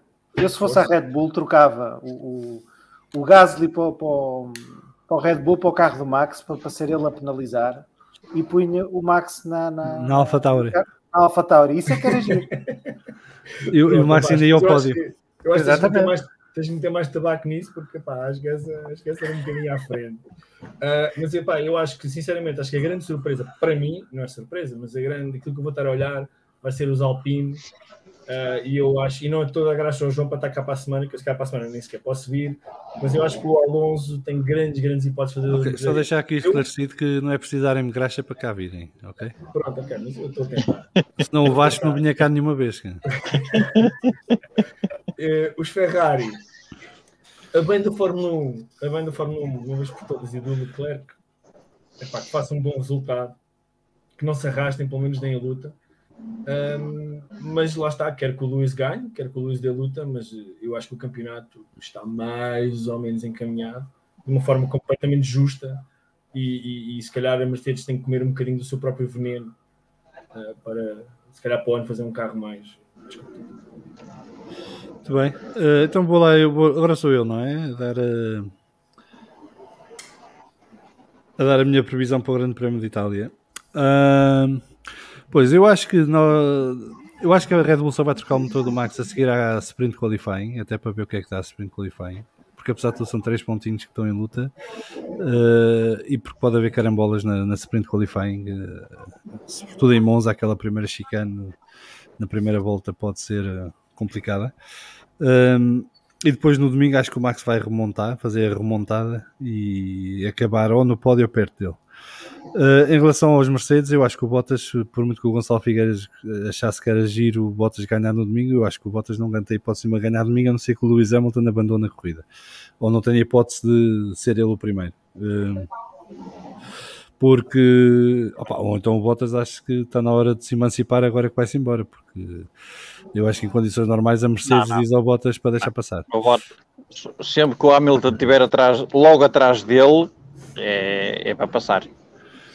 Eu acho que o que eu estou curioso para ver é o Sérgio Pérez, porque se o Sérgio Pérez conseguir meter na primeira linha e chegar ao fim da primeira chicana à frente dos Mercedes, pode servir de tampão para ajudar o Max. E travar um bocadinho o ritmo de corrida, dar a oportunidade ao Max de recuperar algumas posições para depois com a estratégia poder entrar na luta. Depois depende muito de safety cars, isso já se percebeu que com este diretor de corrida a mínima coisa entre um safety car ou uma bandeira vermelha ou um VSC. Aliás, o VSC, desde que o Alonso descobriu o truque de ganhar tempo com aquilo, nunca mais houve. Portanto, isso foi logo uma carta descartada a seguir aos treinos do Bahrein, porque o Alonso tanto bateu na tecla de que aquilo dava para ganhar tempo em Virtual Safety Car, que o Masi agora nem usa, porque tem medo que o Alonso o faça passar vergonhas. Existe o Full Course Yellow. Espera aí, mas isso na Fórmula 1 não passar vergonhas. O gajo aparece num grande prémio e pronto, já está a passar uma vergonha. Depois da Bélgica. Mas isso ele não tem noção. Ali já tem. Portanto, como já tem, já não faz. Essa do Grande Prémio da Bélgica. Pronto. O Grande Prémio da Bélgica, já falámos aqui sobre isso e eu já disse o que tinha a dizer. Eu acho que ele errou no primeiro momento, que foi não largar às 3, com o safety car, dar umas voltas e ver se dava ou não dava, e a partir daí acabar. Depois o resto foi fantochado e ele alinhou no circo. Eu já disse ao João, mas vou-vos contar isto a vocês. O meu grau de loucura foi tal que houve um dia aqui no Faial, aqui nos Açores, que fez um dia estilo spa. Acho que foi logo na segunda-feira. E eu tive a pachorra. Eu fui ver as 4 horas de transmissão sem ver os carros a correr para perceber a cronologia da asneirada do Massi. Por isso é que estou ainda mais aziado. Depois de tudo aquilo que fui sabendo no domingo, a espaços, eu não estava a conseguir acompanhar bem a corrida. Mas fui ver eu vi 4 horas de transmissão, enquanto dobrava roupa e estava de folga. E realmente o gajo passou, não foi um atestado de estupidez nem de incompetência, foram vários. Ele saiu dali, magna cum laude. O gajo, o Charlie White tinha 30 anos de carreira, conseguiu fazer tantas asneiras como o gajo em 4 horas. Ele não pôde fazer nada. Podia. Não há corrida, meus amigos. Não há corrida, não há classificação, não há pontos. Bullshit.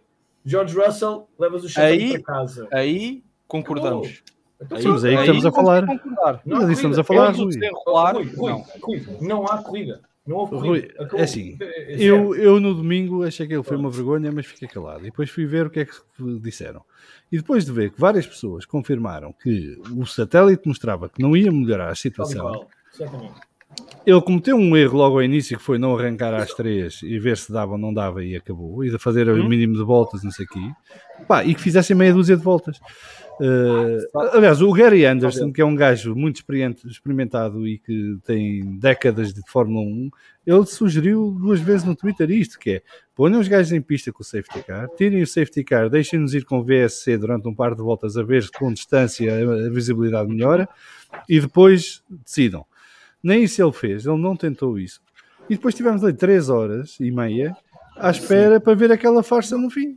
João, e pior, desculpa interromper, e pior, a cerca de 1 hora do fim da transmissão, não lembro bem que horas é que isto foi, porque eu estava a ver o final, quanto é que falta para isto acabar. A cerca de 1 hora, há uma comunicação dele via rádio, já não me lembro com quem, ou com a Red Bull ou com a Mercedes, agora não posso precisar com quem foi, a dizer, sim, a gente vai só fazer mais 2 voltas para termos a classificação com pontos. Portanto, o gajo, ele chibou-se quase em direto do que é que ia fazer. Mas atenção. Isto é inaceitável. Eu percebo. Para quem vê Fórmula 1 há não sei quantos anos, isto é cozinhar o resultado. Independentemente de quem ganhou, atenção, não culpo o Max, não culpo o Ev, não culpo ninguém que tenha pontos, não acho que tenha sido nenhuma conspiração. É pior, é uma incompetência gigante. Gigante. E o que me irrita é isso. O que me irrita foi nem sequer terem tentado. Uma coisa que o João está a dizer que é, vão para a pista, levam o virtual safety car e fazem 30 voltas. Epá, não sei se estava para 30. Acho que fosse. Pronto, que Acho que fosse. desse. Aqui... Chegavas ao fim e dizias assim, epá, tentámos tudo, olha, até vai ter que haver uma classificação. Epá, mas ok, tentaram, há uma classificação, pronto, muito artificial, que continuasse a ser. Isto que aconteceu foi cozinharam o resultado por causa dos patrocinadores e dos apoios e dos direitos de televisão. Não foi tanto. Não foi tanto. Então, aqui tu primeiro ponto, nunca se pode esquecer que até sexta-feira as equipas faziam planos para 23 corridas. Faziam passo a passo para pontuação de 23 corridas. Na sexta-feira foram surpreendidas que iria passar para 22. No domingo, quando foi apresentada às equipas a questão de, meus amigos, se calhar vai ser só 20, as equipas fizeram barulho. Acho que aqui concordamos nisso. As equipas fizeram mas eu diria às equipas, azar do caraças. Está a chover, o que é que vocês querem? Então é assim, querem correr, olha a segurança.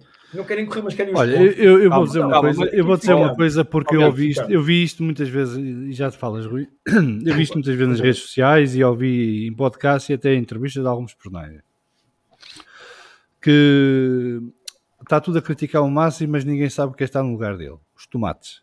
Há muita gente que tem que tomar decisões todos os dias que têm impacto na vida dos seus funcionários, dos seus colegas, dos seus colaboradores, tudo. E que eles tomam. O Massi não toma, é um banana, ok? Está sempre a adiar, está sempre a consultar. Ele, por vontade dele, o Massi estava bom, era num governo, porque ele, por vontade dele, criava um comitê de estudo para tudo. E depois o comitê de estudo decidisse. O gajo da Red Bull deu-lhe uma lição quando lhe disse: não, pá, o Pérez pode participar na corrida. O Jonathan. Pá, o gajo deu-lhe uma lição, mas uma lição ali em 30 segundos. O gajo, não pode. É pá, Massi, olha que eu acho que pode. Então vou ali consultar os meus amigos comissários. Mas eu ainda estou para perceber como é que isso foi possível. Eu não discuto isso.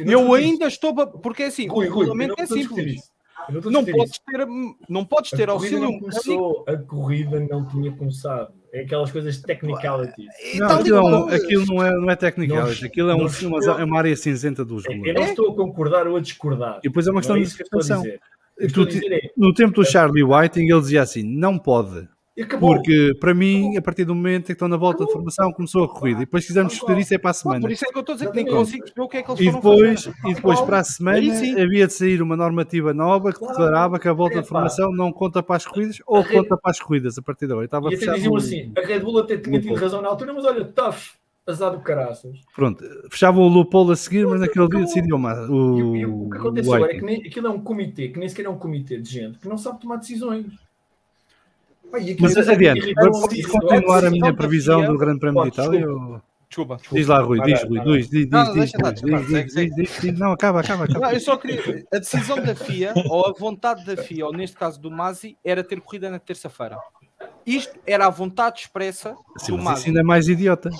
Não é? Porquê?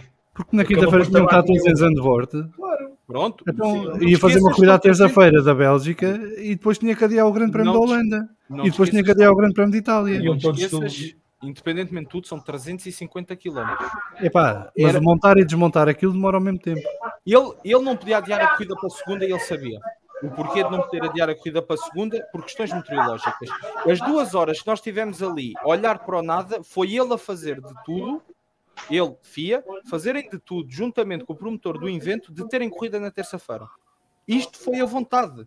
Não foi, e quando eu digo que foi a vontade, não foi andarem ali só à volta do circuito, a falarem com toda a gente, a perguntar: meu amigo, terça-feira podes cá estar?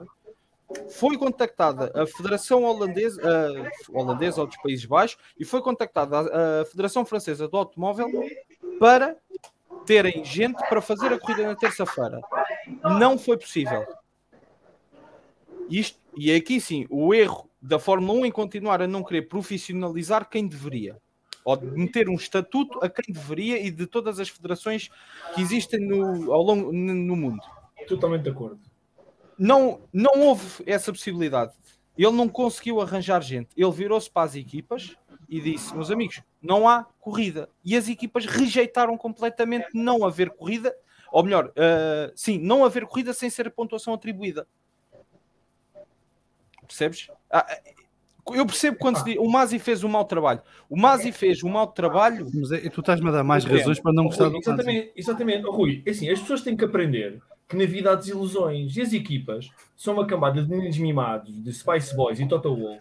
Tem que perceber, meus amigos, não há maneira. Isto é a mesma coisa que um árbitro. Isto é a mesma coisa que o árbitro ir perguntar aos treinadores se pode tomar decisão A ou B. Olha, desculpa. E quantas vezes Sim, diz. Desculpa, diz, Rui.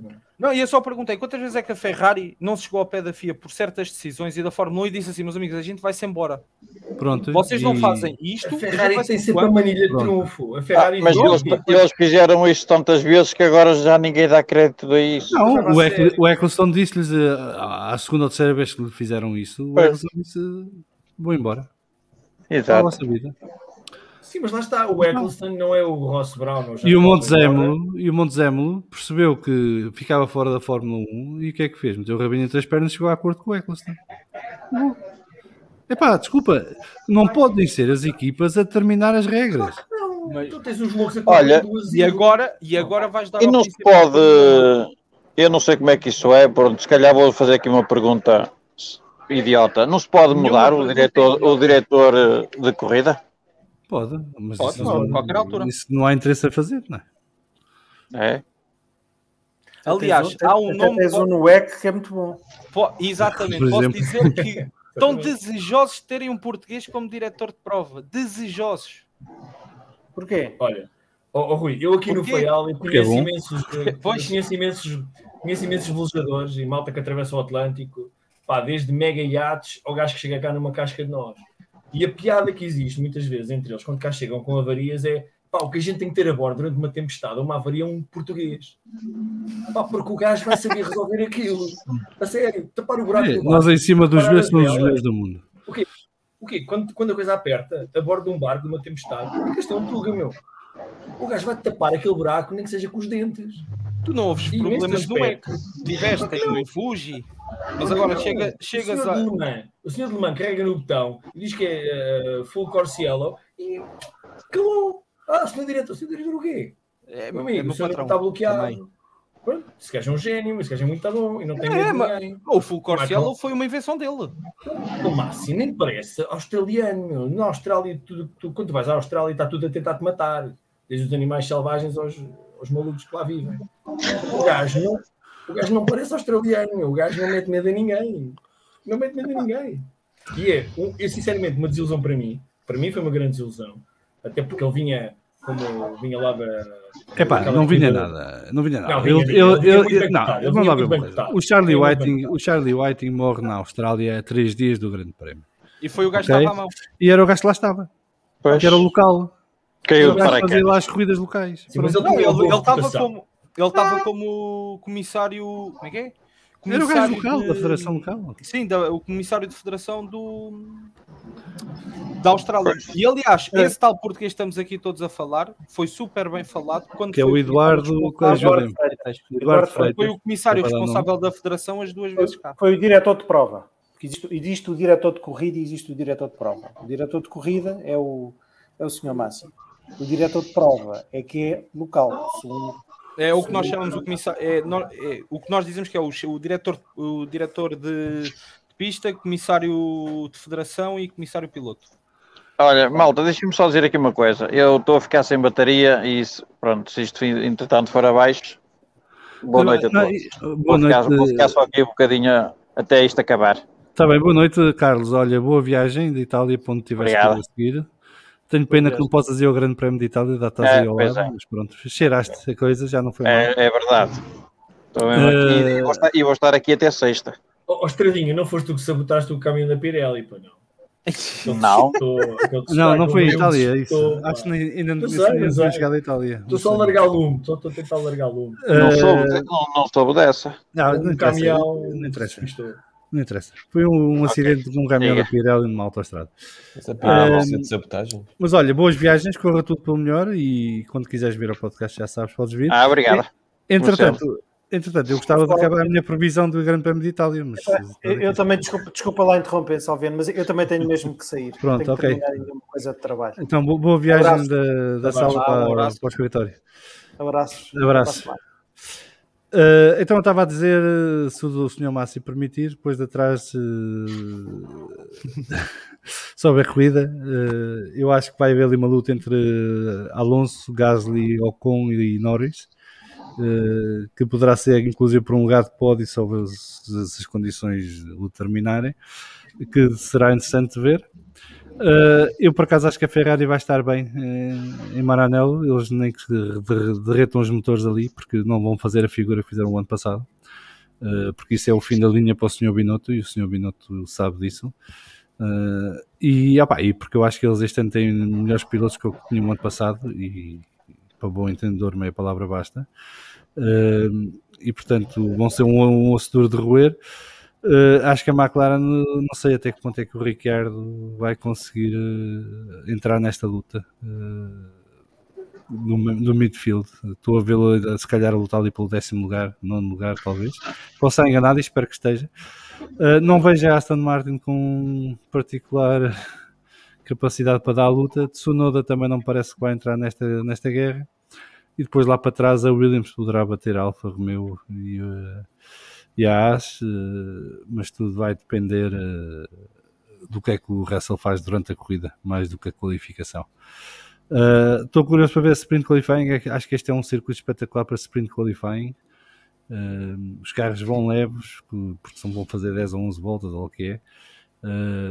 E portanto, eu acho que a malta do midfield tem ali uma oportunidade para tentar roubar alguma coisa aos da frente, até porque a luta pelo título está mais renhida do que nunca. E portanto, os da frente, se tiverem ali alguma afronta nas primeiras voltas, vão ceder, à exceção do Max, que já sabe, vai partir do último, tudo correr normalmente. Portanto, vamos ver, vai ser interessante. Eu gosto sempre muito do Grande Prémio de Itália, acho que qualquer um de nós gosta, não é? Acho que é daqueles circuitos que só o facto de lá estarem já é bom. Eu não sei o que é para vocês, mas para mim uma das recordações de infância da Fórmula 1 é os carros a passar nas lesmas. E depois a fazer aquela reta até à Ascari, pelo meio das árvores, daquele arvoredo do parque. Acho que é uma das imagens icónicas da Fórmula 1 e é sempre um gosto especial todos os anos ver esta corrida. Posto isto, só nos falta fazer aqui o ponto da F1 Fantasy. Mais alguém quer acrescentar alguma coisa à antevisão do Grande Prémio de Itália, ou do Grande Prémio da Bélgica, ou do diretor de corrida, ou da NASCAR, a Fórmula E, coisa assim? Não? Vamos à Fantasy? Muito bem.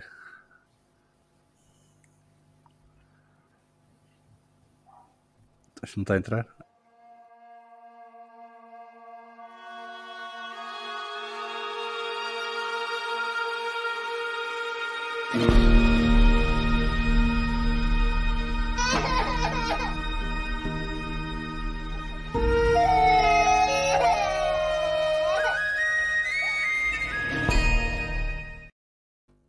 Que a minha F1 Fantasy continua de vento em popa, cada vez estou mais para trás, portanto isto está a correr às mil maravilhas. A minha tática do deixa estar como está, a ver como fica, é brilhante e corre muito bem. Mas quem está em grande esta semana, que venceu o Grande Prémio dos Países Baixos aqui na nossa F1 Fantasy, foi o Pedro G, com a sua equipa Cachau 1.0, com 263 pontos, seguido dos Brunistas, do Lionel G, com 260 pontos. A Mariana F, com o M-Team 2, fez 260 pontos e partilhou o segundo lugar com o Lionel. O Vini Mau e Casota do Miguel D fez 258 pontos. E a equipa João Timum do João S partilhou o quinto lugar com o Miguel C, com a Miguel GC Racing, ambos com 257 pontos. Na liderança do F1 Fantasy, do Vamos Falar de Fundo, continua o LPC F1 Team do Luís C, que inclusive até o Grande Prémio da Bélgica era a número 1 no país, em Portugal, na Liga Portuguesa, não só no Vamos Falar de Fundo. Depois segue-se, eu tenho 2.537 pontos e meio. Ele acho que neste momento está em quarto lugar a nível nacional. Portanto, é um desempenho brilhante. Depois tem o Vini Mau e Casota do Miguel D com 2.497 pontos em segundo lugar. O McLaren MP44 do João N com 2.477 pontos em terceiro lugar. O João Team One do João G com 2.429 pontos e meio em quarto lugar. E o Miguel T tem a sua Miguel AV Thomas F1 com 2.408 pontos em quinto lugar. Está feito o Vamos Falar de Fundo desta semana. Diz Rui. Queres quero fazer um só- lembrete? Sim, diz lá. Só um lembretezinho. Este fim de semana no Autódromo do Estoril volta o Campeonato Nacional de Velocidade e vai ser a primeira prova nacional desde o início da pandemia onde vamos ter público. E não precisam de se preocupar, o limite é 250 pessoas, não precisam de trazer teste, não precisam de gastar dinheiro, é só vir, curtir e vê-los andar. Muito bem, está dada a informação e quem puder ir que aproveite esta oportunidade. O Savimbi chega sempre a tempo e, portanto, boa noite, e nós também desejamos boa noite. Ele já diz com graça que é sempre com aquele especial atraso. Neste momento, hoje até vieste mesmo a tempo do fecho e, portanto, coincidiu muito bem esses votos de boa noite, que é o que os desejamos a quem está a ver em direto. Agradecer ao Estradinha, que o nosso espião em Monza, ao Vasco, que já cá não está porque teve que ir trabalhar. Ao Alexandre, ao Rui e ao Pedro pela companhia, ao Ricardo por ter tentado estar connosco, mas mais uma vez problemas técnicos não deixaram. Agradecer a quem nos segue em direto pela companhia via chat e pela atenção que nos dedicam todas as semanas, e a quem nos vai ouvir em podcast também o agradecimento por continuarem fiéis ao podcast, e que já sabem, se quiserem vir um dia cá falar connosco, mandarem um e-mail para podcast@vff1.com e teremos todo o gosto em vos receber. Agradecer também aos nossos patronos e às nossas patronas pelo apoio que nos dão. O Vamos Falar de FUM voltará para a semana, na quarta-feira, em direto, mais uma vez. Ainda não sei a que horas é que vai ser para a semana, não sei se já regressamos ao horário normal das 19 horas de Portugal Continental ou se vamos manter aqui.